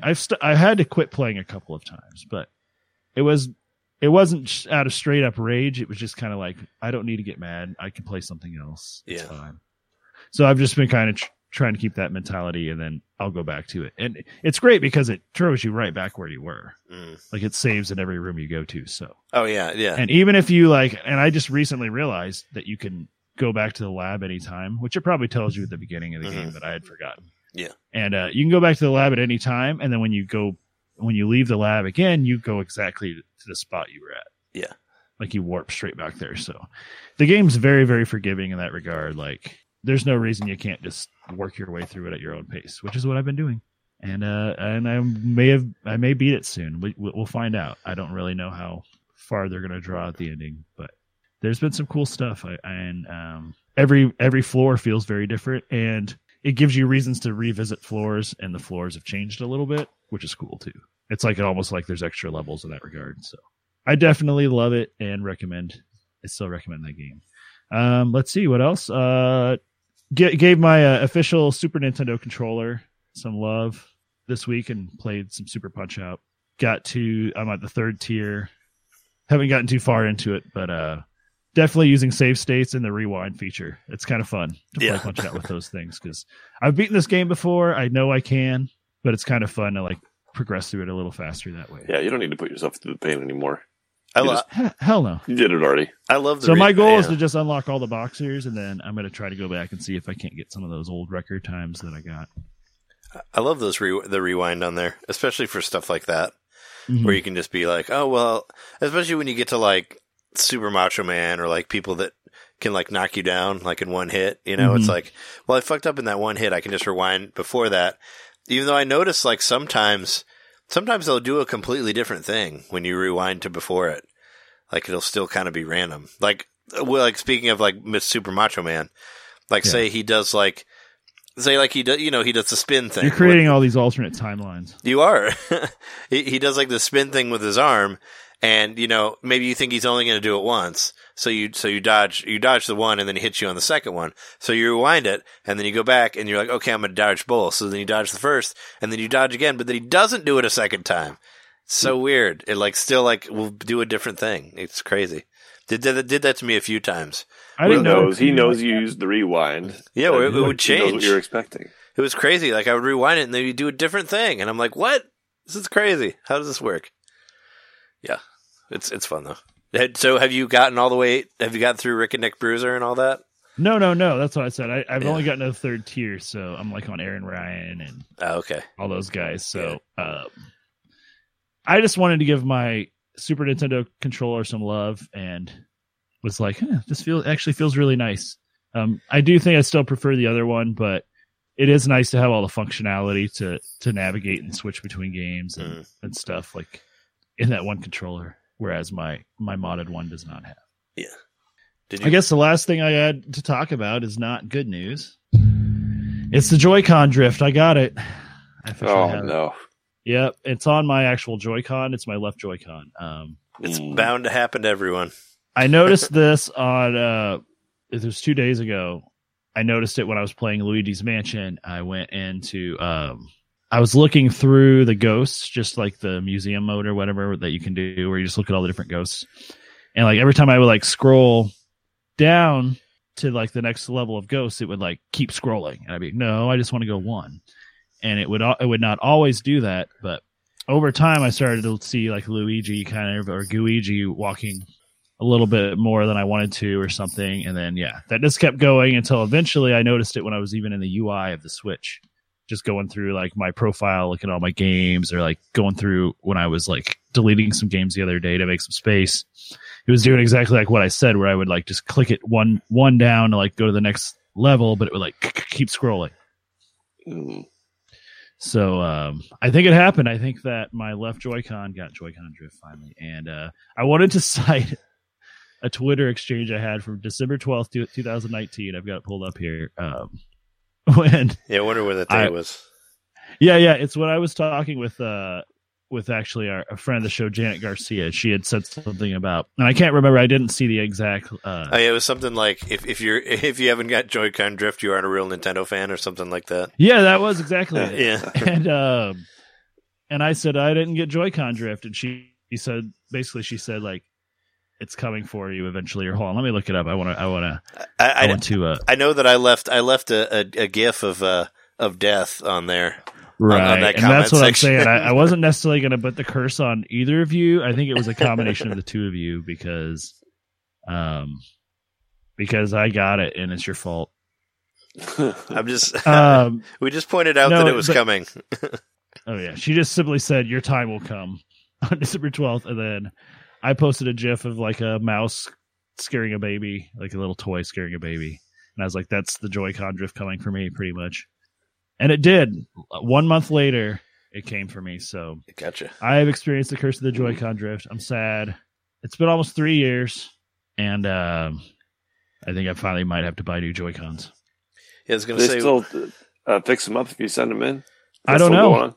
Yeah, we need to test that because I wondered about that because I haven't called them, but maybe we should both call them at some point and report on it next week. Yeah. And be Let's like, check hey, into this, but fix my Joy-Con. I actually have been looking for an excuse to get some more Joy-Con. So it's like a bittersweet news in that regard. Not bittersweet. What is it I'm looking for? Shitty news. All right, it's just shitty news. But I'm saying there's some silver lining to it. That's what I mean. That I may end up getting some new Joy-Con and justifiably buying some cool colored ones that I want instead of just these gray ones that I had no choice in the matter but to buy. Because I swear to God, I thought I selected the neon Switch when I originally pre-ordered it. But that's not the one in the profile set I ordered. Not the one I was shipped. But there you go. Joy-Con, drift. It can happen to you. It can happen to all of us. It's coming for you, John. Not me. Happen. I barely ever use my Joy-Con. Yeah, you don't play it handheld that much, right? I guess. Nope. Yeah. I'll stick with my broken Pro Controller. And that's part of the reason why my pick of the week is 3DS. Because it hasn't broken yet. Yeah. I have all these games, but yeah, I got to give my 3DS some love because I've gotten to like some cinematic stuff in the Dragon Quest VIII stuff, and I'm just like sitting there like smiling and like so happy and just like I've had this thing for so long and I barely play it, and it could still give me so much joy. I just haven't given it the chance lately. And there's a lot of stuff that you probably still haven't played on the 3DS. Like there's a lot so of many like games. just back catalog. Because for a while it was like any other system where I just kept buying games for it whenever they'd go on sale, but not really play them. Like my virtual console's dumb. I have like probably like 40 or 50 games just from virtual console. Yeah. So you got a lot to do on there. I do. Aside from, and it's great, and it protects itself. It folds in half. Yeah, I missed that. I really missed the clamshell of the 3DS or DS, either of them. And it just fits in my coat pocket, and especially with the winter, like in the bus and everything, like it's nicer than like feeling like I have to carry my backpack to have my Switch in it, because I don't just want to carry my Switch case out by itself. Now I can just throw my 3DS in my coat pocket, and I'm good to go. So thanks again, Trey, for Dragon Quest VIII. Oh yeah, and the love that it gave me back for my 3DS. It's a great system. 3DS. I mean, honestly, I think 3DS is what got me back into Nintendo. I kind of had my little hiatus, right before we started the podcast. Before I bought the 3DS, I hadn't really played anything new in quite a while. And you missed it. You missed the ecosystem of the Nintendo world. Did. I missed it too when I went like on my PlayStation 3 binge. I was like, I mean, I liked a lot of games on there, but I still like missed just the. But it was Mario Kart Nintendo on games 3DS that brought me back to Nintendo, I think. I miss like that extra layer of polish from the Nintendo games. Mm-hmm. It's interesting. We've all had our little hiatus from Nintendo for a while. Mm-hmm. And then they did the Switch, and now I have no time for anything else. I'm sorry, PlayStation 4. I'll play Yakuza on you eventually, I promise. But that's all I got. Well, this week I dug into Starlink a little bit. I tried it for about, I would say, maybe 2 hours. I'm sorry. Tried it using the toy and everything. The toy was obviously not that essential to the game. No, you only use it one time. It is like an interesting kind of weird way to have another connector piece for your Joy-Con if you want to do that. Like because it has it has the dog face thing on it, but it just happens to have a ship attached to the top of it. Yeah. The ship is cool. I like the ship a lot. I think it's a cool toy. But other than that, I just set it aside after about maybe 30 minutes of playing with the ship, and then went to the Pro Controller.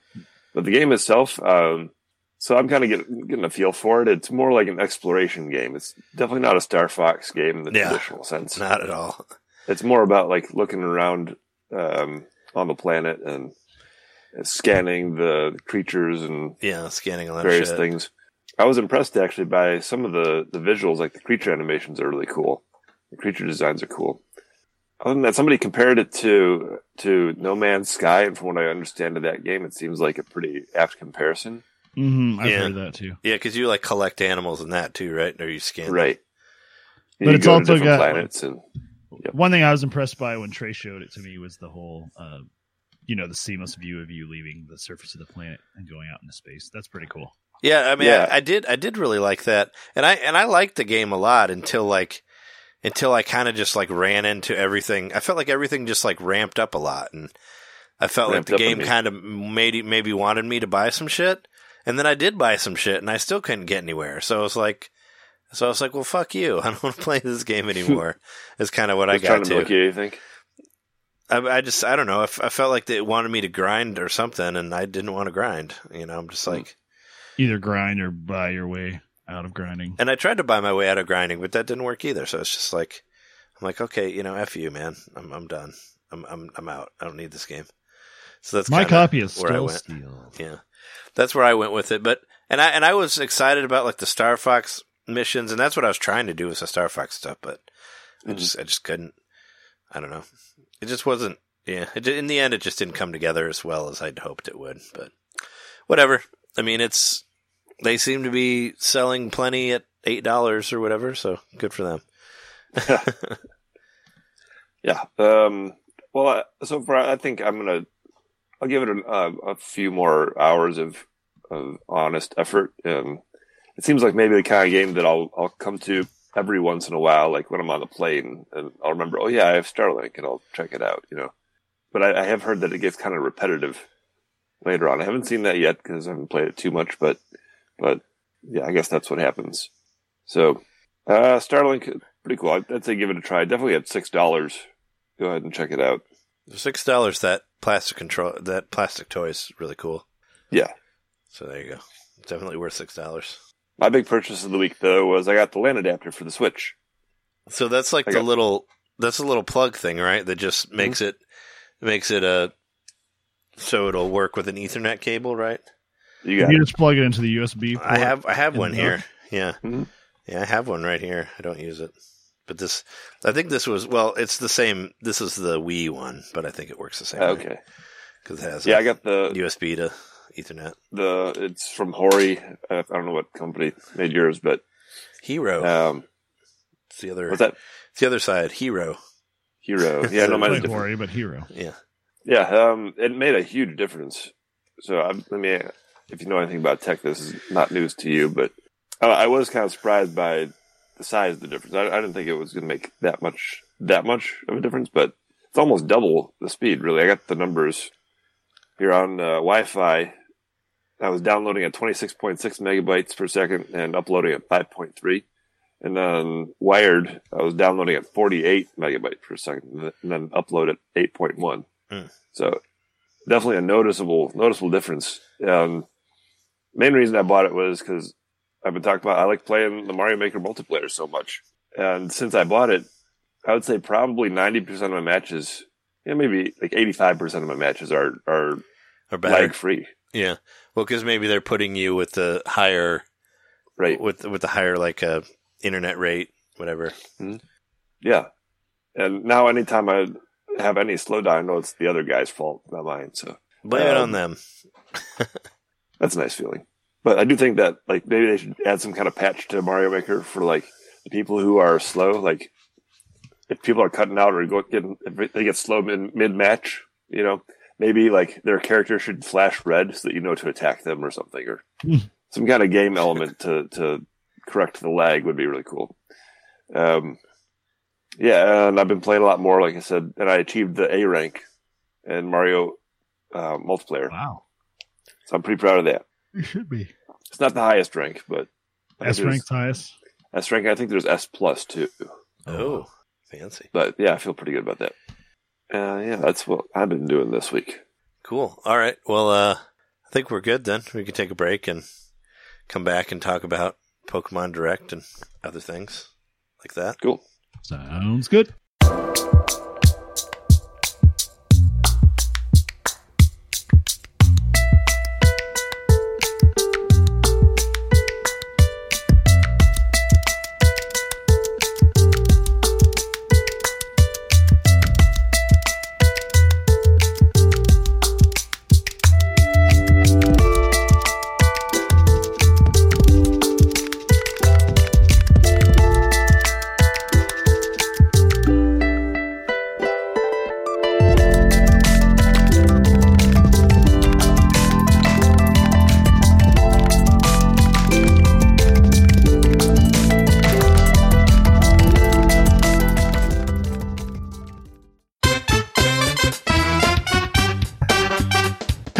Hey, you. It's me, Mario. Yeah, you. Subscribe to our Patreon to hear our bonus shows, which happen every month. I'm tired. Tired of all the big corporate podcasts spoon-feeding you the same old video game news on every single show? Spaghetti. Ravioli. Then expand! With Nintendo Main Expansion Pack. It's us talking about old games that were important to us. It's us interviewing people that we meet at conventions. And heck, it's live shows from those same conventions. It's basically everything you could want that Nintendo Main ever made. Here we go! And it's just $1 a month. That's less than a bad indie on the eShop. It's $12 a year, which is less than Nintendo Switch Online. Thank you so much for subscribing to our Patreon and supporting Nintendo Main. Just go to patreon.com/Nintendo Main Podcast and, hey, Mario, let go. Whoa! He's throwing us back to the show. So long, Bowser. Patreon.com/Nintendo Main Podcast. Game over.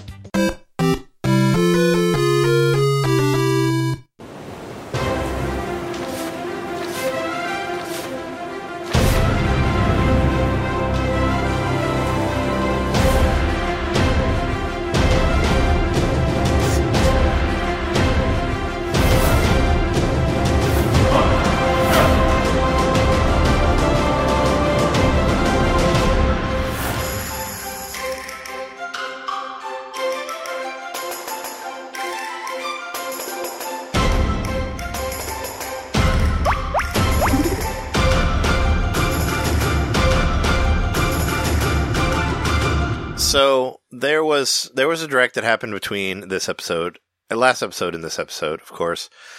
We didn't do an extra thing just because I felt like it was small enough that we didn't necessarily need to get into it. But I do want to talk about it just because I feel like it's a good progression for the Pokemon series. And I like that we don't have to buy another Pokemon game. That's super cool. And this is definitely, I mean, it was on both of our top 10s last year. Yeah. This new Pokemon. So more content for it is pretty awesome. Yeah, it's basically... You have to pay for it.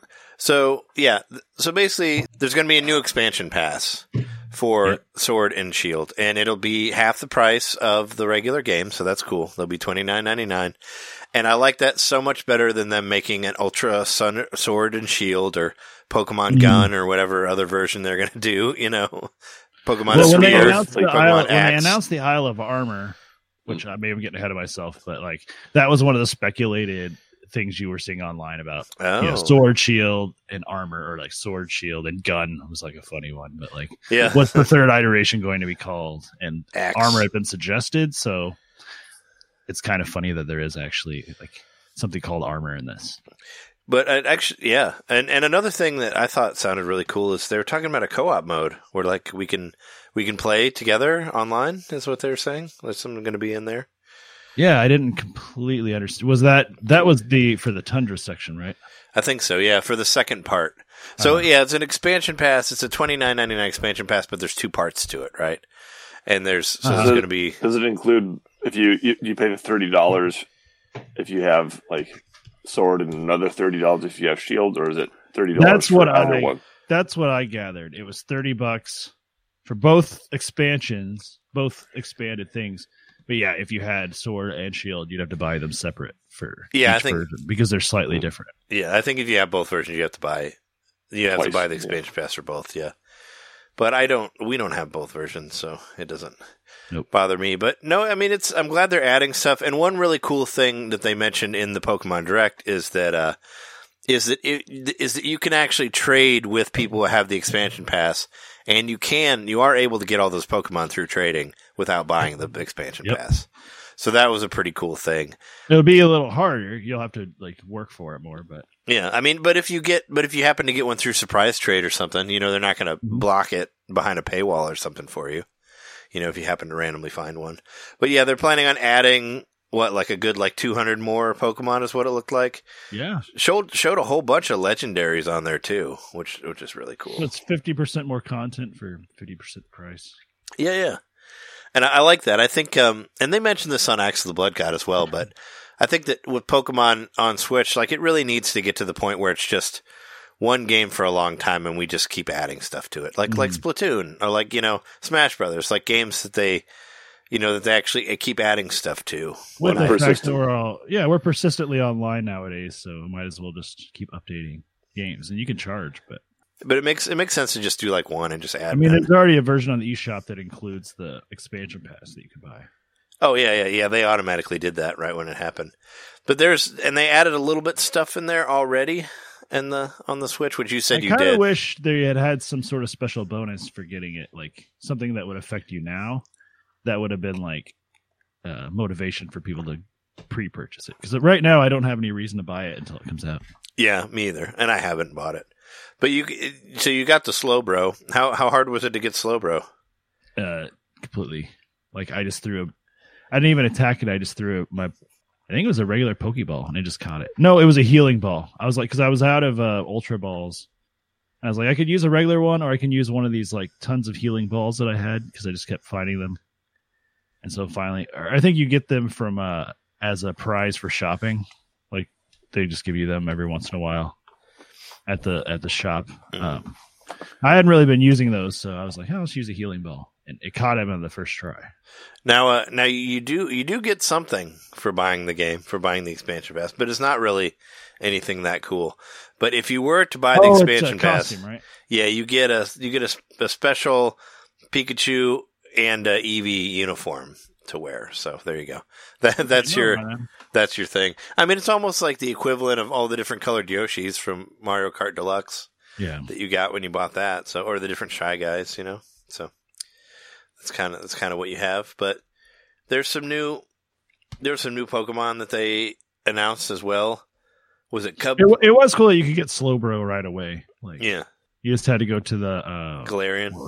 The station, and you actually get to meet your new rival too, very briefly. Oh yeah, and there's different ones, right? There's going to be a new gym leader for Shield that's a psychic, right? Yep. It kind of looks like a hippie type character. And what is the one for Sword? It's what is the one that I'm getting? It's like fighting or rock or something like that. Uh-huh. I mean, I like psychic, so I was I wanted the psychic. Oh, poison type. Poison, yeah. See, the psychic type is Avery, and the poison type is Clara. Yeah. So you'll be fighting Clara. I'll be fighting Avery. Yeah, and I mean, poison type has nothing on psychic. Psychic's way cooler than poison. Poison's kind of a ho hum type for me, really. I've never really had any poison type Pokemons that I liked. Maybe they felt like they should throw Sword throw Shield of Bone since everyone wanted to play Sword. Even though Clara is wearing some cool Splatoon style leggings here, so there you go. Yeah. Like the green and purple. So that's Avery cool. looks kind of like a magician douchebag. Are there any that aren't? Yeah. Do you know of any nice magicians? I don't. They're all weirdos. But I think the best character, as you said earlier, is Mustard. Yeah. Oh, absolutely. Mustard. Yeah. I actually just was laughing my butt off when I saw that because anybody, I don't know if you've known me for a while, for some reason I've always thought Mustard was funny. So just I in general? I name a lot of things Mustard. The name of my farm in Stardew Valley is Table Mustard Farm. Oh, okay. It would be Table Mustard, but I ran out of space, so it's just Table Mustar. Ah. And then I just started the game, and that's been my 130 hour Table whatever Mustard. that I've played. That's the name of my farm. So mustard goes way back for me. Yeah. And it all goes back, like, I think it predated that. I mean, I used to work at McDonald's and stuff, so I think there were jokes about it there. But, About mustard. yeah. But, I like mustard. oh, I love mustard. Don't get me wrong, but it's just innately funny for some reason. It's just I remember there's like some funny like videos and images on the internet back in the day that just made mustard even funnier. Anyway, mustard. It's the name of the dojo leader. Yeah, and he's held on the Isle of Armor. He was a champion for 18 years before Dynamaxing was ever a thing. So there you go. Right. So his name's Mustard. he's your new Professor Oak on the island guy. Yeah, he's an old guy. He's wearing like a blue shirt and a hat, and he's wearing a orange shirt under that. So there you go. I wonder if he's like maybe not exiled, but like if he's like been like, is he retired or is he like kind of being a hermit by living out on that island? I guess, I mean, if he has a dojo, then that's what his focus is now. Yeah. And we also, speaking of dojos, we were introduced to a new Pokemon called Kubfu. Kubfu. It's like it's a fighting type Pokemon, but I found it interesting that it like can evolve into different like fighting styles, I guess. As I was saying here, there's the Urshifu, the single strike, or the Urshifu rapid strike style. So they're like different fighting stances and all that, and they have different hairdos, and I don't know. It's cool. It's more new shit, so I'm into that. Oh yeah, and they also said that there are going to be different types of Gigantamaxing involving the final evolutions of your main starter Pokemon. So that's cool. Rillaboom gets a bigger drum set. So I thought that was pretty funny. Gets like a rush size drum set with like 20 toms or whatever. Got that going. R.I.P. Neil Peart. Yeah, I'm into it. Apparently people are still upset about it for reasons I don't care about because those people are toxic. But yeah, I mean, I think it's the best way to move in the way for Pokemon. Like, I don't want another game. I would like to just build on this one. You know, that's how they should do it. So it's a little bit like it's in between the like what Splatoon was like and like then the content on Breath of the Wild. Because like the Breath of the Wild content, I guess that was like a significant amount, but I don't know. I still haven't finished all that, but like that was really cool to like go back to that game that I think I was pretty much still playing at the time. But like to think about going back to Pokemon, which I barely play anymore, like it's kind of exciting that I get to like jump back in with all my like progress still and progress further in the game. Yeah, and you were really hot on Pokemon when it came out. So I mean, it's more stuff that you enjoyed. So it's thumbs up for me, like on the Direct. So I'm totally into it. And they showed a lot of new stuff. I guess mostly stuff about the Isle of Armor, but they're both going to release at different times. So it's sort of one of my predictions kind of came true, but not really. They said that you'll see Pokemon Gigantamaxing when you're in their dens. So maybe it will be kind of like I was thinking, where you'll actually see them out walking around. It just won't be in the actual wild area. It'll be in like these. It'll be in the other ones, dens that you're in, yeah. But still, though, I mean, if that is the case, then I'm excited to see that. To see the big old Pokemon wandering around, and you can run up to them and fight them. It also it showed like a big there was a big like sizzle reel in there, just showing a whole lot of legendaries that they're saying are going to be available in this expansion. Yeah, that you can catch in the den, and that's the part that's multiplayer. Those dens. Oh, okay. Yeah. So you can work with your friends through that. So that'll be freaking cool if we're able to play that together and catch some legendaries, yo. Yeah. And I mean, yeah, the more the merrier on the legendaries. I'm into it. Plus, of course, bringing in other older ones that aren't in this one. So they're just adding to it. So yeah, no, I thought it was good for a Pokemon fan. The Direct was pretty cool. So it's a lot more than I thought. I mean, I didn't really know what to think of it, but I guess I should have figured they would be talking about an expansion pass already. So So yeah, no, I'm just excited to get it, but I'm 100% sold. I mean, I'm gonna do it. They also they kind of mentioned a little bit about the Pokemon Home. Is that what it's called, right? Where I guess you'll be able to transfer some of your characters from Let's Go to Sword and Shield, but it's only, of course, the only Pokemon that are available to play as in Pokemon Sword and Shield. So it's not really that big of a deal, but you will be able to do that. So there you go. That's kind of cool. And then the Pokemon Bank on the 3DS, you can move stuff from that to Pokemon Home. Oh, okay.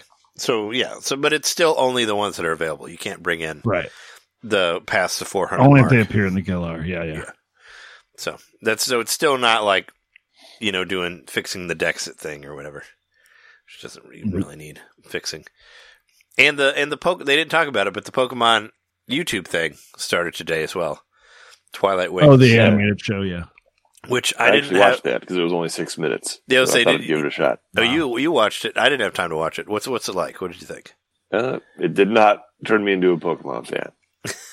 Is it like really, really rapidly paced, or is it just like a teaser? I mean, was those 6 minutes cool though? I guess that the intention for the show is to make them short like this, and it's like it felt to me like a piece of a show, not a whole show. Oh, okay. Like it kind of started with these two kids. I don't know who they were, and I felt like I was dipping in on something that was already happening, and then it just sort of ended quickly. Like it was like a scene from a show, not a whole show. Yeah. So it's going to be. I mean, that's the way a lot of content is on YouTube. Yeah. Like when they bring like any late night show to YouTube, they always split it up into segments. Or a lot of like anybody that does a video podcast on YouTube usually has a highlight channel where they just like show clips and stuff.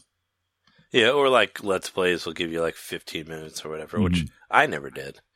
But I guess the successful people do that. We did little teasers for a while. We were sort of doing that. Yeah, we did teasers for the show, which I thought were cool. But yeah. I mean, that's basically the Pokemon Direct, right? Is there anything that I'm forgetting that you can think of? Other than, Mystery Dungeon, which we already talked about. Yeah, we talked about Mystery Dungeon. That was like the very beginning, I think. Yeah. So I think we probably overlooked something, but that's okay because it was a pretty meaty Direct in that regard. And mostly just excited to only pay $30, which I think they also mentioned on Blood God that there was a time where Pokemon games only cost $30 because they were Game Boy games, but yeah, but that was a long time ago. It was, but still. That was what? Game Boy Advance. That was that year's money, which is like $45 this year's money.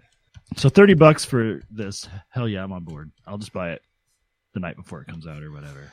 Yeah, I'm going to get it closer to whenever that first Isle of Armor or whatever happens. Mm-hmm. That's what I'm thinking about. Hopefully, I will have beaten Pokemon Sword by then. We'll see. Actually, it was my number 3. This is like what I was trying to think about doing, and hopefully I can do it if I don't get too distracted. I'm like, all right, so I'm like nose deep in I'm super deep in the Dragon Quest XI. And I'm like, well, I want to just play this and beat it, because I really like it, and try to do as much as I can of the post game stuff. But once I'm done with that, I'll be like, well, I should move on to Luigi's Mansion because that was my number 2, and then I'll beat that. That was not as long, and then I'll move on to Pokemon, which is my number 3. And I wanted to just like go down the list of the games that I put where they were on my top 10. That seems fair. So that was my plan of play of beating games if I can if I can do that. Even though it's going to take me a long time to get to the ones that I really want to play. I need to consult my list for the same reason. Yeah, I mean, there's a lot of games that I really want to play on there that are kind of towards the end. Like I thought about going back to Wargroove. Yeah, I mean, I'd really like to jump back into Dragon Quest Builders actually, and that was like 7, so it's like, oh shit. But yeah, and also like Fire Emblem. That's because I was playing around with it for my top 10 video, which everybody should watch on YouTube. I thought it came out pretty good. That's a great video. I watched it. Very nice. For my top 10 games of the year. And I was playing because I realized that all the stuff that I had recorded of Fire Emblem was not the actual parts that I wanted to talk about in the video. So I had to basically go back into the game and go find them all because I'm like, well, I don't have any footage of like the tea times. I don't have any footage of like teaching. All I have is like the first like hour of the game, which doesn't have any of that in there. So I'm like, well, fuck. Now I got to go in there and find the shit that I actually want to put in the video. So a lot of times I had to do that where I had to just go back and thankfully I was at a place where I could just go do that. Like, I'm not like in a weird part of the game where I can't get back to that. I was like, well, I can easily, because I did like a playthrough and I did like 3 tea times like in that playthrough. So I was able to get everything that I wanted for the video. But yeah, and also like, you know, because The Witcher is like in my later 10, and that's another game that I really want to play some more of. So it's like, we'll see how well that actual plan will work for me. I've been watching the show, and the first episode I didn't know for sure I was going to like it, but I'm kind of into it now. Oh, you went to the show? Even with, what is, as my friend Jason would say, what butt-chinned, angry Henry Cavill on there? A lot of people didn't like him, or didn't like his portrayal. The guy that was in the Superman movies or whatever. Yeah. Yeah, a lot of people said it's sort of a slow burn too. Like it takes a few episodes to get it. Does. Sounds like maybe that. I also think that he plays that character really well, having playing Witcher 3 alongside, which I haven't really played much this week, but definitely the show's making me want to play more. But I mean, I haven't seen the show. I don't want to watch the show really until I play the game. So it takes place before the game. That's what I figured, and it's also more based on the book, right? Because right. I talked to my like brother-in-law and my nieces about it because they watched it, and I was like, and they don't even know. I guess they don't even know that one episode where something happened that reminded me of something that happened in Witcher 3, but I don't know if it was definitely the same thing, just rewritten, or if it was a similar event happens later. Because I don't even think he knows that girl is his daughter that he's chasing, right? Or is he even chasing her in the show? Like he is in the game that he's trying to find. Like it's not his daughter. Your main through line. Well, he called her his daughter in the game, though. Well, she's not. Well, according to the show, she's not his daughter. I guess it calls her his ward in the extra lore that came with my deluxe copy I got of the game. Oh, it had the little pamphlet that I read, and Cece's or whatever her name is. She's his ward. Oh well, and you actually find out why she's his ward in the show, which is kind of cool. Well, you start off in the beginning of the game training her how to fight. Yeah. But in the game, like where I was playing, he says my daughter. He refers to her as his daughter, so that's why she is his daughter in the sense that he raises her. Yeah, maybe not biologically, but he considers not biologically. He considers her his daughter, is what I mean by that. So she's daughter. Referred to as his ward in the literature that I read. Yeah, that came with the game. Yeah, sure. He said it in the game. He said she's my daughter when he's talking to somebody else, but maybe he's just saying that to try to. In the show, he hasn't even met her. Yeah. That's kind of I think that's kind of the point of season 1 of The Witcher so far. I think is this is the there's a lot of different storylines, but the big giant overarching storyline is them meeting each other because you're seeing both their stories separate. Mm-hmm. Well, and there's some like intersecting characters, but mostly it's like 2 completely separate things. Mm-hmm. All right, so here's a news thing. So there's a video out, which tells us absolutely nothing about the actual place, but not a single thing. But there's a video with a song on it, which may or may not be in this episode. I haven't decided yet, but there's a video where a whole bunch of people run to a flag and look at Mario a bunch, and basically Nintendo put out a video about Super Mario or Super Nintendo World. It's a music video for it's a teaser for Universal Japan. What's the name of the artist? And I watched it. I don't know. I don't know. Charlie XC or whatever. She's a popular artist. I watched the video and it doesn't really tell me anything at all. Nope. It's just a bunch of footage with CGI in it. Well, I was trying to remember too. Like, have they put out anything official as far as videos or footage or photographs? I think everything we've seen so far has been basically a leak, and this is the first actual video of any kind about Super Nintendo World. Even though it's all obviously faked in the video, like everything's CGI, even supposedly the animatronic mountains or whatever the clouds of mountains look CGI. They don't look like so they're probably really they're not the actual location. Yeah, I mean it doesn't look like the type of place I want to go to. I don't want to go to a place where I just run a whole lot. It's just a big field, and you're just running to the castle. Where we're just constantly running towards a pole, and then we all touch the pole. I mean, I'm not into that. That's not my kind of amusement park. There, I'm sorry. So, but the whole point of the video was just to get people excited. I mean, if it was a movie, this would be the 15-second teaser trailer. teaser trailer where you don't actually learn anything about the movie. It's They just probably hype you up like a little bit, right? aren't far enough into the build to show anything either. That's probably true. A lot of it's still under works. Cause Like all the investors or whatever have more of a stake in it probably are like, don't show this yet. Yeah, I guess. it's just to get the conversation going because the Olympics are coming up and they want it done by the Olympics in Tokyo. Mm. So I think we'll start. This is like the start. And of the I've seen information. people talking about it on Facebook and stuff too, like that otherwise probably wouldn't have known about it if this video hadn't showed up or whatever, like. Right, and I passed it on to my sister because my little nephew loves Nintendo, and I was like, when this is actually coming here to Los Angeles, so you guys got to come out. And we started talking about that. And By the hopefully way, she's he might planning be the a trip Charlie XCX fan afterwards yeah, because his formative brain interprets that as his favorite music. Because it has to do with Nintendo, sort of. Uh-huh. Just because it's a song about playing. I don't know. Yeah, the video was whatever, but it's...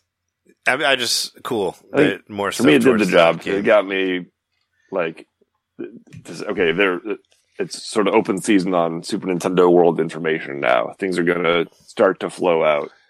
It got me hyped about this is actually coming. It's not just blueprints anymore. Mhm. So I think it did the job for me. But yeah, and actually got me thinking about, I got to go to Japan to actually see this thing, even though the LA one is going to be like only 40 miles from me. I want to go see the one in Japan too.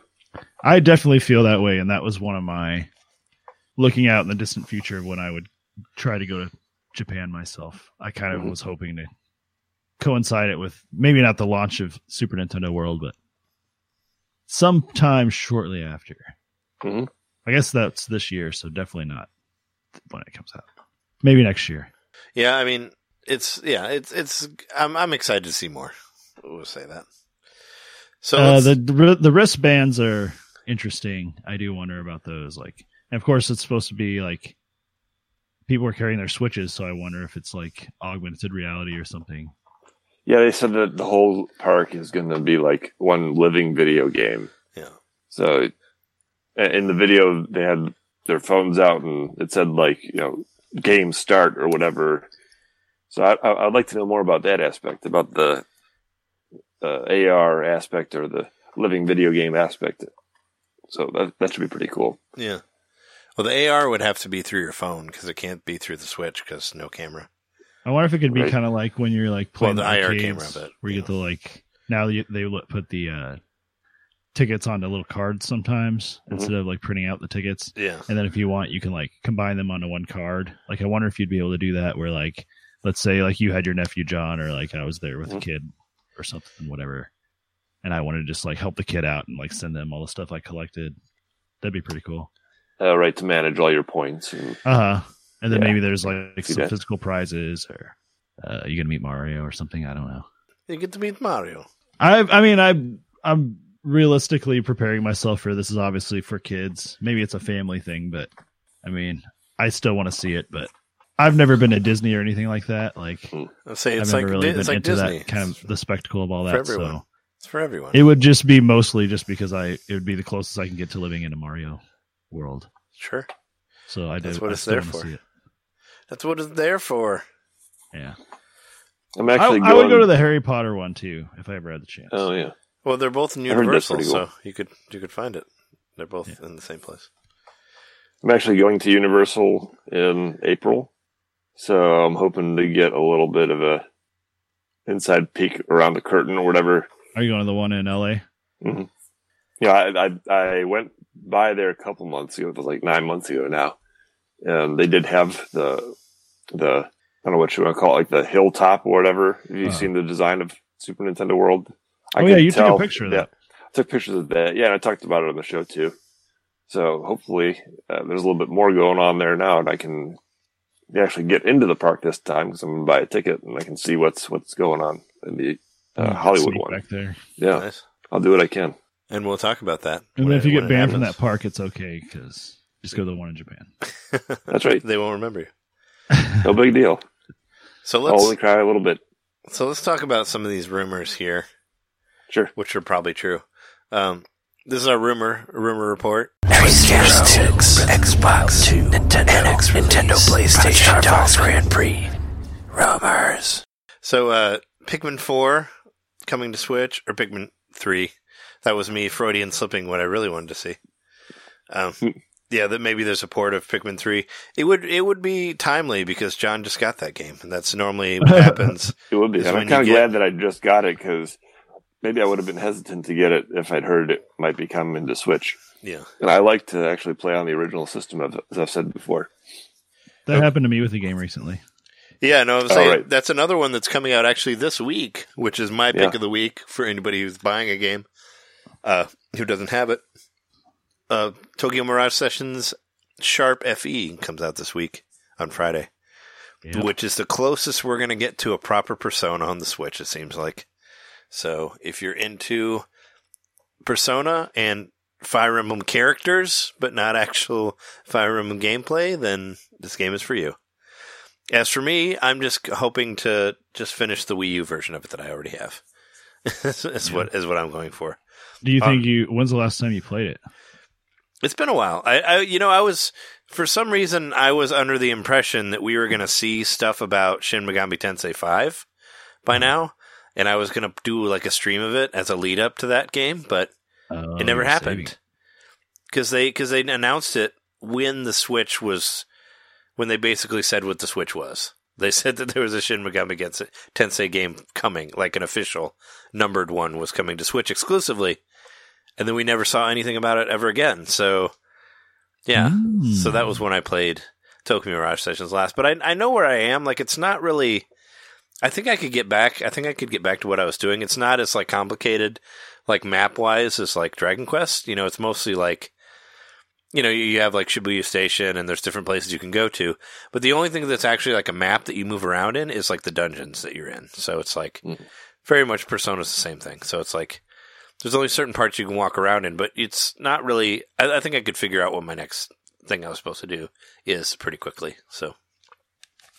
But yeah, no, I mean, it's a cool game. Like, I'd like to finish it. It's supposed to be one of the shorter ones, but kind of all of my turn-based RPG stuff is going to Dragon Quest XI. But once that's done, then maybe I'll hop back into that game. But for anybody who's looking for a game to play right now on the Switch, as if there aren't many of them, that's the big release of this week. So we should say regarding Pikmin 3, the rumor comes from Per Schneider of IGN, actually. He mentioned on NBC, this is a quote, he said, the secret Wii U ports that are being discussed, one of them is a 9 out of 10 for me, and one of them is more of a 6 out of 10. And then later on in the episode, he said, I really liked what Nintendo did with their take on real-time strategy games. So that's why people are saying Pikmin 3. I'm more interested in the 6 out of 10 one. Is that Star Fox? Maybe. That's the only game that I would really that would actually consider getting again is if they released Star Fox Zero and basically fixed the controls and just made it a regular analog control game that's not motion controlled and doesn't have multiple screens and all that. I would play it if they did that. But I mean, aside from that, I'm not rebuying any Wii U games on my Switch. No way. Sorry. I mean, the only one I've rebought was Mario Kart, and I'm happy I did. Yeah. I do not regret it. The only one that I bought there wasn't any that I rebought. But the other rumor you got Breath of the Wild. Yeah, you're right. I did get that. But I got a deal on it, so that's why. The other one that I think is kind of interesting and probably happening is Saints Row 4 coming to Switch. I mean, I'm sure they sold well on Saints Row 3, so why not? Yeah. Even though, you know what, a lot of people didn't like Saints Row 4. Like, it didn't review very well. I didn't play it, but yeah, people didn't like it. I forgot it even came out. Because you kind of start out with too much from the beginning, I guess. Yeah, you're like OP, right? That's what I remember reading. You're kind of OP from the beginning. So a lot of people... I have it on Steam, so I played it kind of recently. Yeah, a lot of people said it's exactly how it feels. It's just like you're a crazy superhero that can do whatever you want. Yeah, a lot of people said that 3 was like the pinnacle, you know, and then everything went down from there. But whatever, you know, they'll make money off of it, and they already put 3 on there, so yeah, I'd say that one's coming as well. One thing I'm really interested in, and you put it down as announced, but I think it's still a rumor. Yep. BioShock, which that BioShock. Yeah. BioShock 1 was actually, I kind of feel bad that I didn't mention that in our Games of the Decade episode, just because I really liked BioShock 1. It really blew me away when I played it, and I think it's still pretty good, and I wouldn't mind returning to it. Did it make you want to read Atlas Shrugged? I've actually read some of Atlas Have Shrugged you? before it. Yeah, I've tried. It's I own it somewhere. You can get it for free. I read it on my phone, but I mean, I didn't understand any of it. I don't think, but I watched, but I tried reading it on my phone. But yeah, and this is actually BioShock the collection, so 1, 2, and 3. Now, see, I don't that I don't believe, because they have yet to do that. Nobody's done that aside from like Bayonetta, I guess. But as far as like big games that were like last generation games, like they've been releasing them separately. So I mean, I feel if it's going to happen, it would be like 1, 2, and 3. I don't know if they would do it all as one, but maybe they want to break the chain. Maybe they want to be the first to do that. Which more power to them if they do. Like do a collection. But nobody really, like there's not like a Devil May Cry collection. They've just been piecemealing them out because they know that people will pay more for it and that seems to be the trend, I mean, there's like collections of older games, from like multiple generations back, but not something as big as this. So I'd be surprised if they do a whole collection, because that seems like a really meaty download there. I mean, that's true. You got to buy your especially own. Infinite's like a pretty big game. Yeah, I mean, I figured that'd be like 100 gig download, which, yeah, you going to sell that? I don't think so. I have never played through BioShock 2, but I have finished 1 in Infinite, and I really liked them. Probably liked 1 better. I played all of them. Yeah, but Infinite was pretty fun once you like got the hand. Yeah, once you got the handle of the zipper, whatever the fuck it's called. Yeah, I don't. Yeah. Well, we talked about this before, but I played through all 3 of them. I was actually kind of down.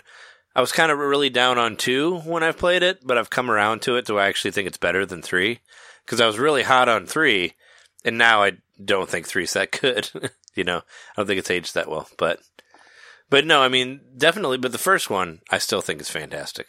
So how this came about was the games actually popped up on the Taiwanese ratings board. So no, it wasn't officially announced. I put it in the wrong section. So this is marketed as a rumor for now, but BioShock Remastered, BioShock 2 Remastered, BioShock Infinite, and BioShock the Collection, these all appeared individually on the ratings board. So what this is suggesting is that possibly they could be available as a collection and individually. Okay, so maybe they would do an only physical one that has 1 game on it and 2 download codes. Mm-hmm. It's basically what it would be, because that seems to be what they've been doing with these so-called collections. It's basically 1 game and a code, so that makes more sense. I mean, I'd say I would buy BioShock 1 again.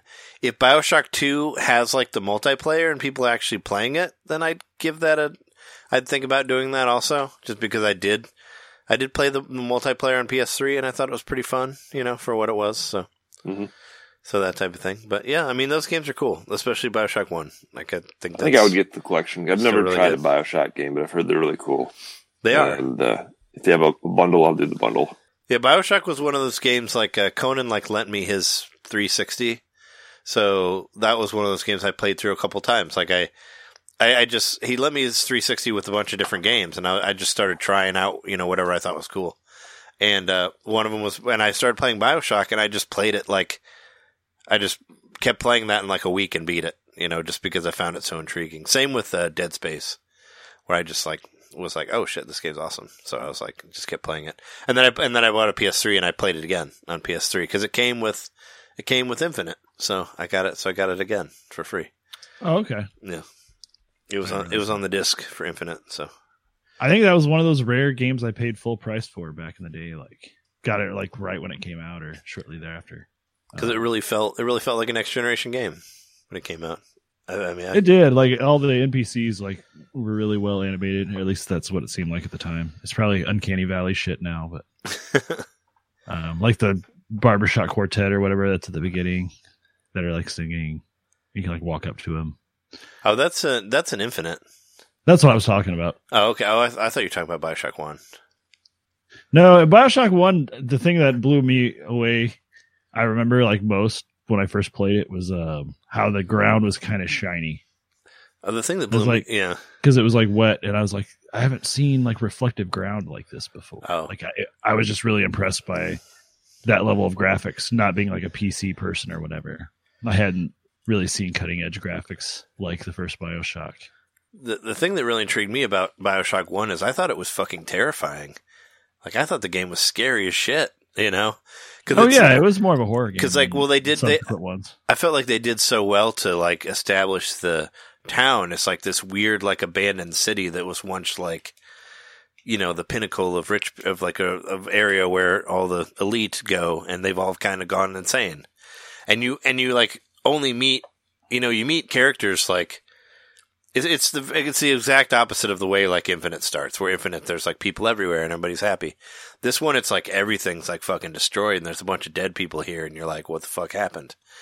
And when you meet people that are still alive, they're completely nutso and they just want to kill you, you know, and it's just frightening. And a lot of Everybody's like mutating themselves, Yeah, and changing themselves genetically. And a lot of it's like from seeing a shadow like scream at you or whatever, and it's just like, holy fuck, what's happening here? Like it really like freaked me out while I played it. Yeah, all the bad guys like scream and they're just completely like out of their minds when they're like coming after you. Yeah. I think another one that might just be a rumor now. Did any of you guys watch the new Doom trailer? No. I did. Because there's some controversy about that now.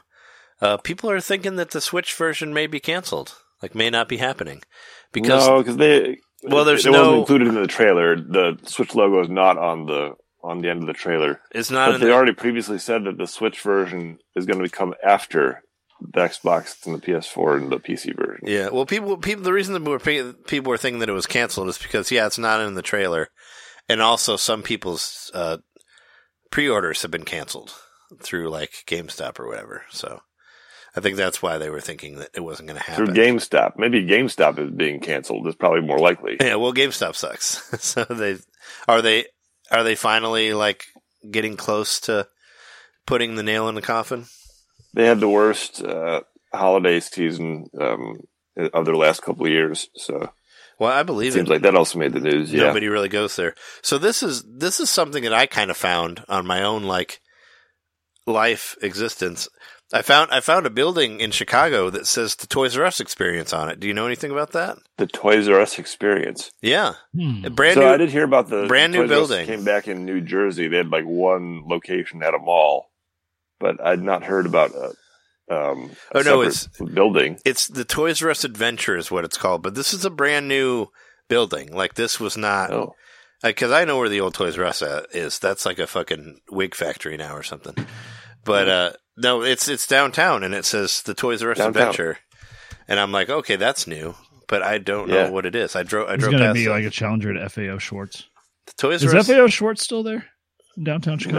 no, they closed like maybe 10 years ago. Oh, really? Goddamn. Yeah. Oh, even longer than that, maybe 15 years ago. I think I might remember hearing about it now. I just referenced it and I'm like, wait a minute. Okay, so Toys R Us Adventure is a totally immersive family experience where imaginations run free. Final tickets now available through January 26th. It's the thing that you Tickets. like go to. Yeah, it's like a ride sort of. Oh. Toys R Us and Candytopia are excited to present an all-new, totally immersive, fill up your photo album super experience. You go in there and they actually just like run you through the training of how to be a Toys R Us employee. I don't know. You do like a simulated day of work and then you leave. Escape to a They get land. fired. You like have to watch all the like safety videos and stuff. Escape to a land where imaginations run free, and you are placed in the center of a larger-than-life toy box. Throughout this 90-minute immersive family experience, you will make your way through magical worlds with a whole lot of fun and play along the way. Swing into the Paw Patrol room on a zip line and show off your medieval moves in the Disco Castle. Trek through the Schleich Safari room, jump your way through a monster obstacle course, and test your house building skills in a Three Little Pigs fairy tale come to life, and so much more. So yeah, it's like an expensive Discovery Zone or something. Mm-hmm. Weird. Well, if I get to put on a VR helmet and relive my experience of buying a Nintendo 64 in 1996, I'm in. Yeah. Is this like someone that was a majority like purchaser of the Toys R Us Day brand? They're like, Must be. I had this idea. I guess I'll just put Toys R Us name on it. I mean, it's on Michigan. It's on Michigan Avenue. It's like downtown, you know? Yeah. I mean, I guess Interesting. toys, cool, but like, I don't know. Toys R Us is like this magical world of toys. Like, it wasn't even like, it hasn't felt like that in a long time, even before it closed. Mhm. Like, No. Yeah. a toy store just doesn't seem like a dream, fantastical place to go. Yeah. Well, it's not really there anymore. And then Well, you the Toys R Us Sure. in my hometown is a gym now, so there you go. Yeah, the Toys R Us the Toys R Us I went to in high school in Peoria is now in Overstock. So there you go. Overstock.com. So, yeah. I did kind of want to mention while you're talking about Doom. This actually hit the news a couple of weeks ago, and we missed it. But Hyperkin released an N64 controller adapter for Switch. They did. I don't know if I'd want that. I don't think I necessarily do because, sorry, But if you want the full experience of reliving Doom 64, you could do it. sure. But I'd Or I'd rather play it on the Switch with the Switch controller.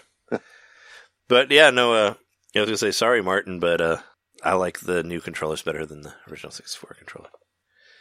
To our 64 friend. Did either of you see that image? I think I saw it on Twitter where it was like, "This is the controller we need." After that whole GameCube controller was made. Yeah. Somebody like showed the N64 one, but it was like split up Yeah, the way you would actually hold it. yeah, I saw that. That was funny. It's hilarious. Yeah, no, I mean, for anybody who wants to play it classically, and then 64, more power to them. I'm just saying for me, I don't need it. But it's cool that it's there. One thing, I want to mention one more thing. Cyber Shadow, the newest Yacht Club game, got a trailer. It's looking kind of like reminding me a little bit of The Messenger, but I think it looks fucking awesome. Like I'm in 100%. I think it looks great. It's like a Ninja Gaiden, Ninja East type thing, but I'm just happy to see Yacht Club's games finally do something that is not Shovel Knight. As much as I love Shovel Knight, they just, with all of the extras that they promised to the backers of that, they just kind of got stuck in Shovel Knight world for what we thought was going to be forever. 6 years now. Yeah, and now that King of Cards is finally done, they can finally move on to something else, and I'm really interested to see their other stuff. So, I mean, Shovel Knight was really fantastic. Was a fantastic game. So, I don't doubt that any of I'd love to see a different game other than that. I'm intrigued by it. Yeah, it does look a lot like The Messenger, but The Messenger, of course, harkens back to Ninja Gaiden. So Right. they're starting at the same route, but I trust that they're branching off in different paths. Yeah, sure. Well, also like Shovel Knight was around before. Like I feel like Shovel Knight was the first indie that I thought was like, no, not necessarily the I first think it was the one, first crowdsourced, but I felt like it was indie kind of like that a met the hype. yeah. No, I mean I just felt like it was like it reached like maybe a new level of indie games. I think it's very good. I think that Shovel Knight was very, very good. It when delivered came on out. its promise to be a really great game.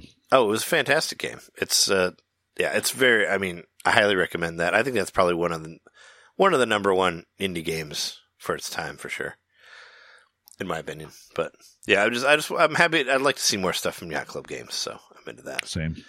A couple more things. Two more things. One is anybody living in the Brookfield, Illinois area, we're going to do you a favor and let you know that Galloping Ghost Arcade is hiring. Which is the greatest arcade in the world. I'm sure So they go probably ahead and found apply somebody and by you now. can work there and play video games all day, and we'll be very jealous. They probably found somebody by now. I'm sure a lot of people want that job. I don't know. Or do you? Maybe so. I don't think they That's would the kind of announce place it. you would hang out and wait till they hired. They're like, we're hiring. Yeah. Yeah, true. But this was posted like a week ago, so try your luck if you want to work there. Look them up, go there, apply. Good luck to you. Mention our name, maybe you'll get the job. That's right. Yeah. Right. And then one more thing, Trey, maybe you want to mention the Skies of Arcadia. Oh yeah, developer. we should mention that. So Kenji Hiruta said that he wants to develop a sequel to Skies of Arcadia, and I say, fuck yes, please do that. That'd be awesome. Please, thanks. But because didn't one of the other developers said that they had no interest in doing a sequel or porting it or anything? I remember reading that or saying it on here at one point that somebody said that. So, but no, I mean, yeah, that'd be cool. Skies of Arcadia is great. I still think of it when I play other RPGs like like Dragon Quest 11. But yeah, Skies of Arcadia is awesome. Do another one. Yeah, someone put out a tweet that said one of the main devs for Skies of Arcadia is pushing people to ask for the sequel, and then to which he replied strongly, "I really, really want to develop the sequel." So he's trying to rally the fans to ask for it. So if you're a fan of Skies of Arcadia, ask for it. Put it out there. Who do we ask? Who do we go to? Sega? Hey, Sega. Skies of Arcadia. It's like, who do you go to for this? Like, who even owns it now? I guess Sega still would, right? I don't know. Probably Sega, right? Yeah. Well, I mean, like I said before, going back to that big Sega poll that went out, I don't know if they asked anything about Skies of Arcadia, but they did ask a lot about a lot of their old stuff, so maybe that might have been in there. But I'm pretty sure I said Switch port and sequel, so which I said for most of their stuff. So, we got that going. But I think we're going to take a break here, and then we'll be back to talk about the Smash Brothers thing. And we'll be right back.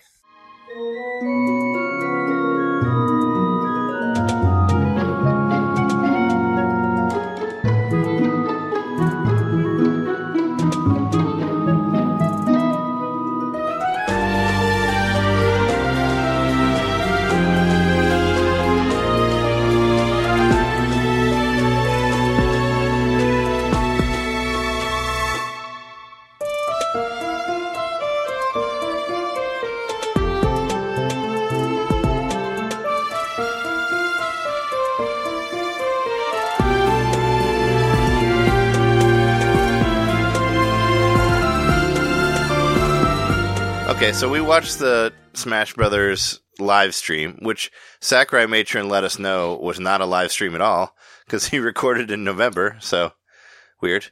But yeah, I watched all of it. I don't know if you guys saw any of it, but I feel like most of it really has to do with me more than you guys, because I'm the only one who knows who this is. Right. I skipped around. Yeah. I watched maybe about 6 or 7 minutes of it total, but as soon as I was like, oh, another Fire Emblem guy? Like, oh, okay, I don't need to watch the whole thing. Well, but this one's different, I guess, sort of. I mean, so it's Byleth. Byleth is the main character from Fire Emblem Three Houses, so cool. Weirdly, on Twitter, Kat Bailey actually said that it was going to be Byleth like a week ago, so either was that a guess, or was that either she knew or she was leaking it, or it was just a really good guess, but I actually had read that on Twitter, and I was like, no, that won't be that character. But then it was that character. So, I mean, I guess if you think about it, like, Corrin, that's the main character from Fates, so they have done this before. Oh, yeah, and Robin, even. That's the main character from Awakening. So this is the third time that they've done this for Fire Emblem characters, where they've used the main character from the series. So, How many Fire Emblem characters are there now? There's like 8, right? He says it in the video. I think there's either 7 or 8. I thought he said there were 6 other Fire Emblem characters, but maybe he said 7. But yeah, no, there's a lot. I know that some people, I think you included, John, don't really care for the Fire Emblem characters. In the video, they even made a point to say the character, the female character he was talking to, even joked like, "Oh, there's too many swords in the game," or whatever. Yeah, said something along those lines, and then the female version of the Byleth character came in and had like an axe and bow and arrow and all this different stuff. Yeah, well, it was I thought that was funny. They made a comment on that. Well, it was kind of funny. Yeah, Sothis was like, "Well, there's already all these sword people," and then it changes to female Byleth, and she's like, "Oh, well, there's an idea."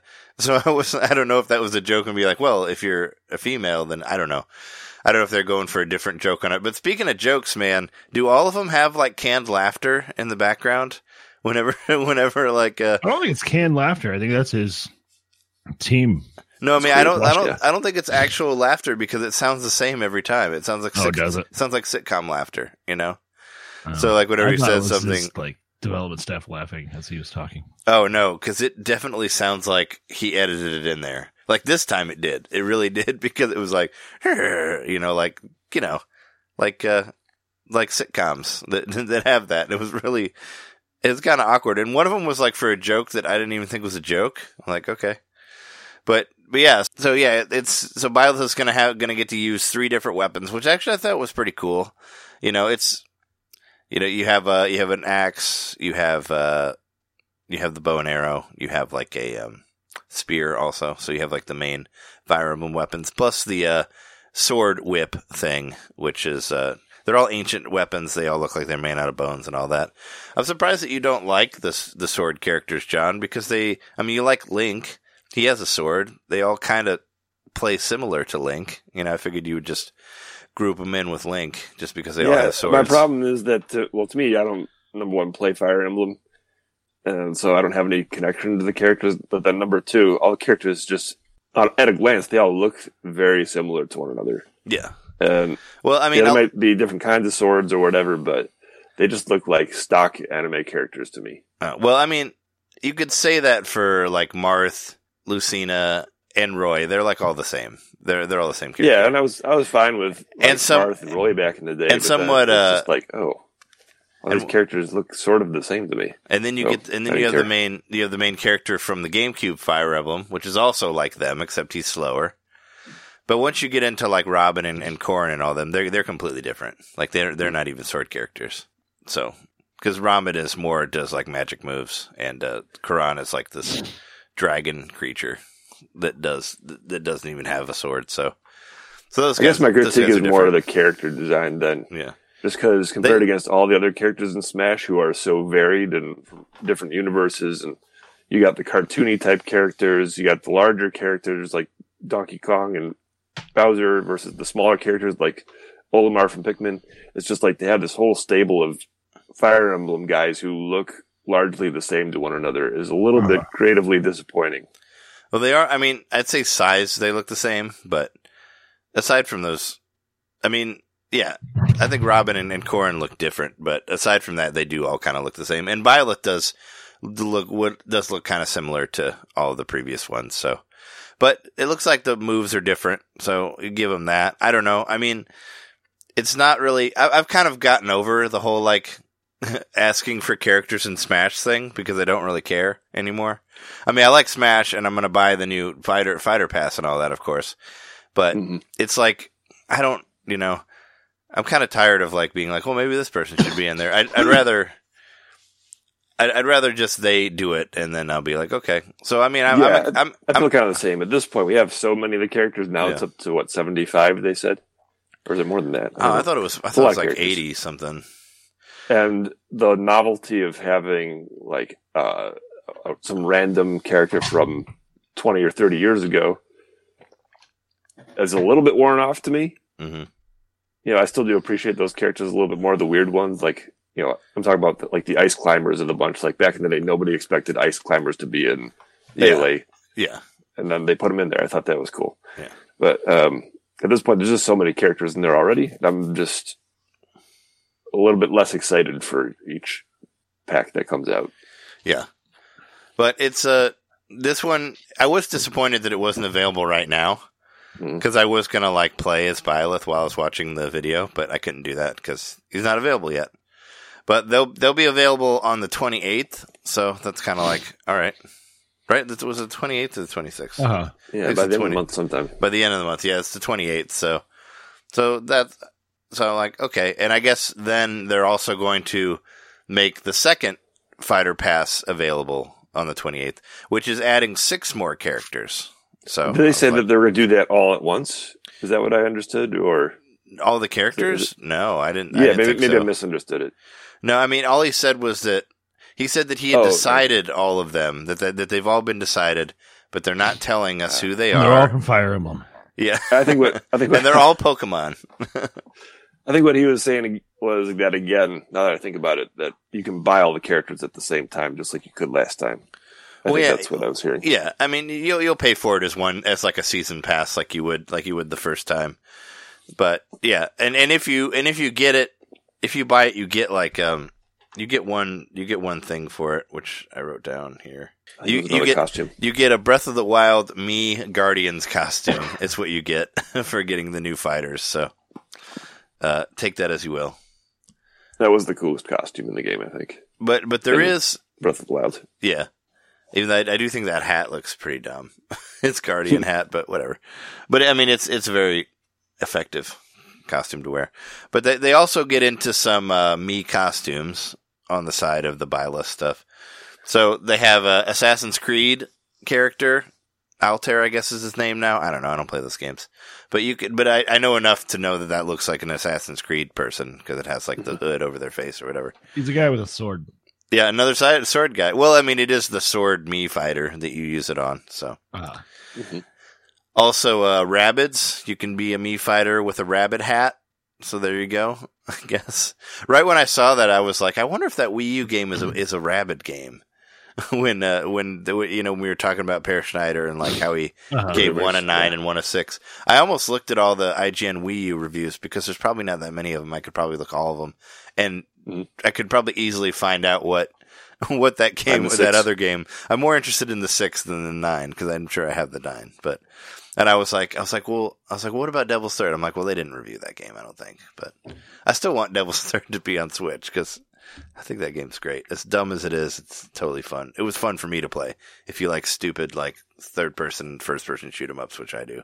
So, but yeah, so there's a Rabbids hat that you can wear. There's a Mega Man X costume. There's a Mega Man Battle Network costume.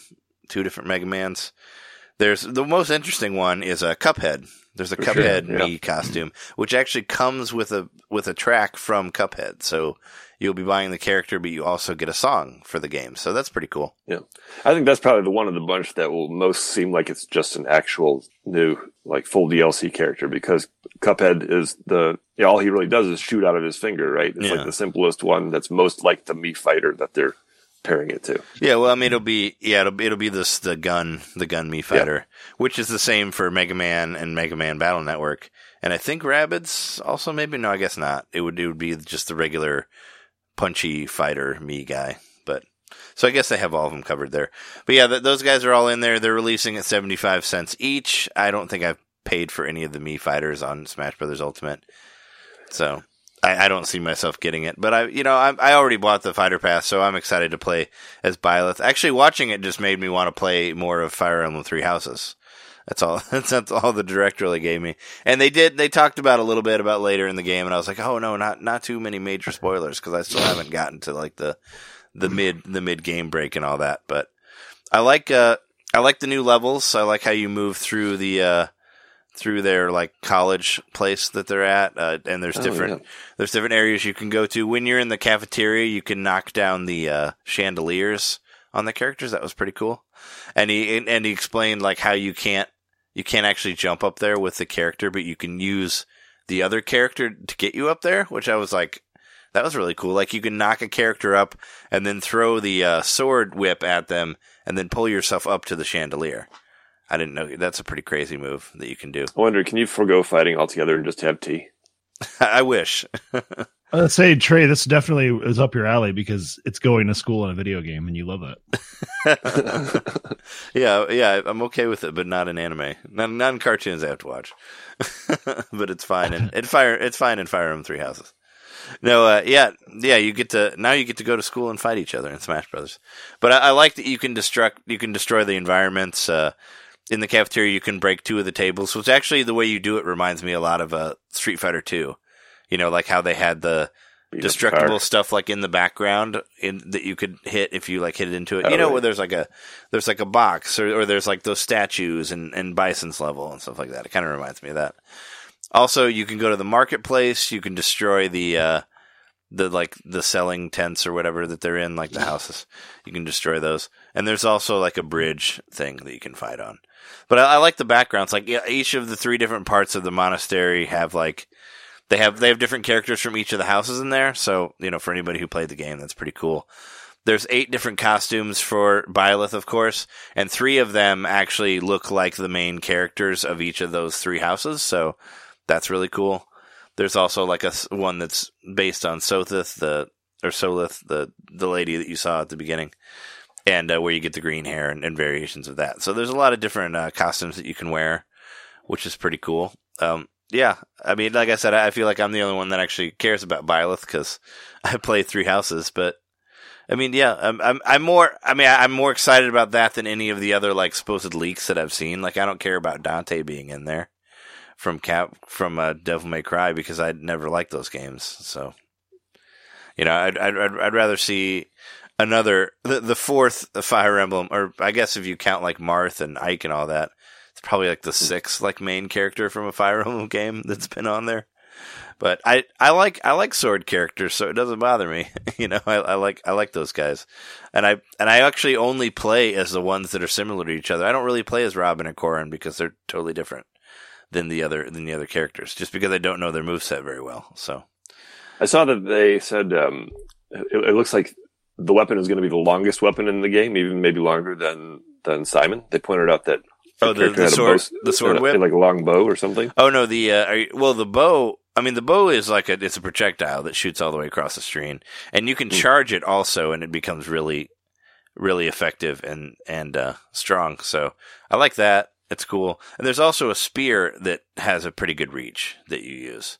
Maybe it might have been what they were talking about. But yeah, each of the directions will do a different weapon. So that's something that's different than any of the other Fire Emblem characters.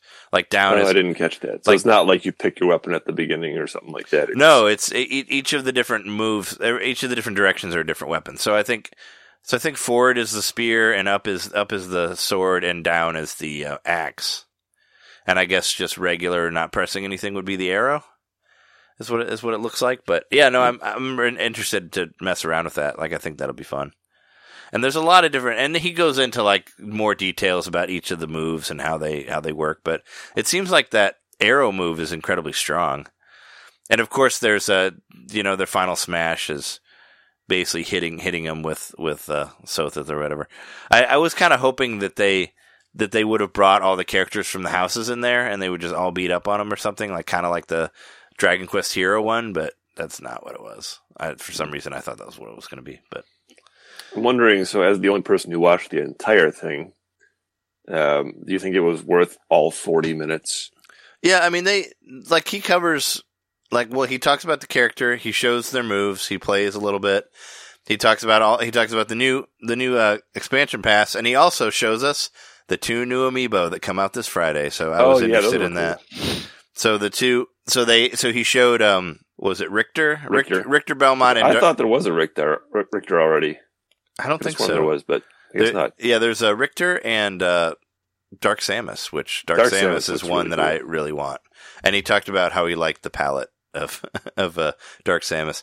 He also made a little remark in there when he's talking about the new fighters, the new fighter pass or whatever. He says that they're already decided, so no matter how many times you ask him for a character on Twitter, yeah, it's probably not going to happen. So yeah. But I mean, cool. 6 more characters. I'll buy the fighter pass. I'm fine with that. I'm not going to get any of the Mii's, but yeah, I mean, I'm cool with another Fire Emblem character. I know a lot of people are going to kind of groan to that, but I think the character in itself is interesting and has some interesting moves, so I'd like to play around with it. But yeah, I mean, that's that. I mean, all of his like demonstrations are kind of that long, like when he gets into the character. So I mean, that's kind of just how he does it. I'm wondering if they're going to do now. I want to say, so we've had like 2 Thursdays in a row of like Nintendo information. Does that mean that next week will be like an official Nintendo Direct? That's what everybody's kind of thinking.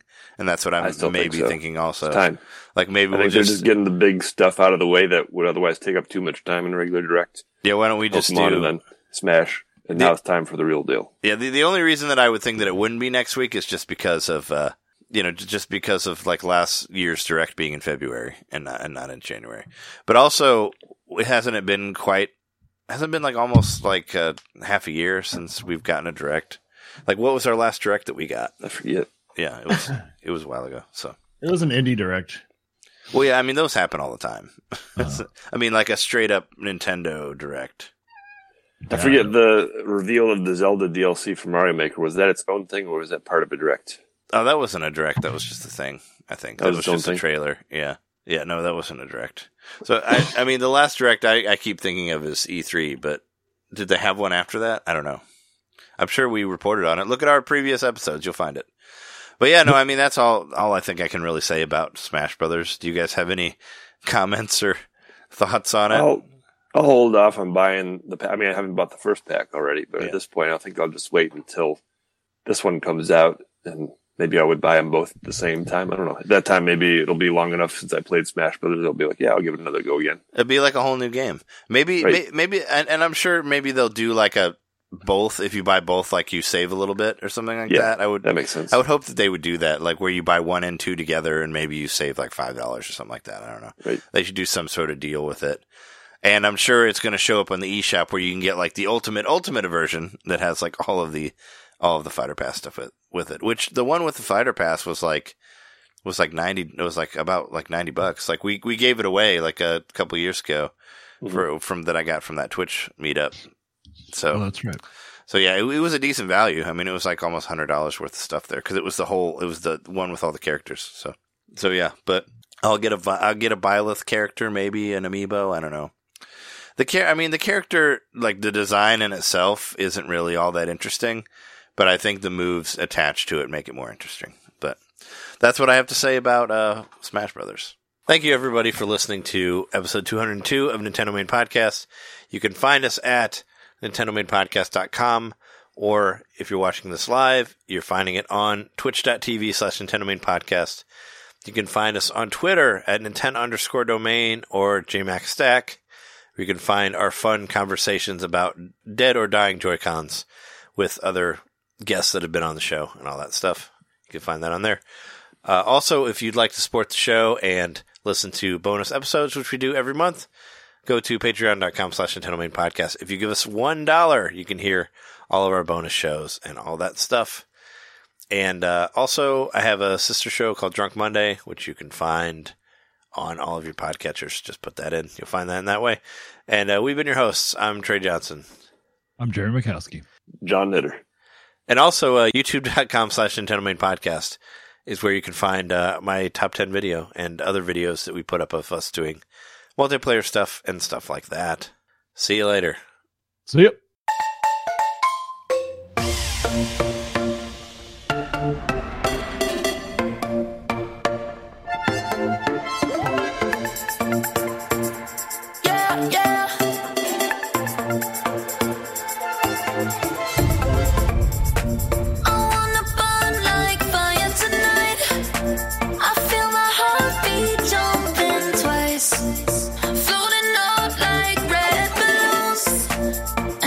Stay right here for life. This place moves me right. Days and nights I'm captured by the feeling, love the ride, and now I'm really living life. A life of super kind of feeling. Jump on board the ride tonight.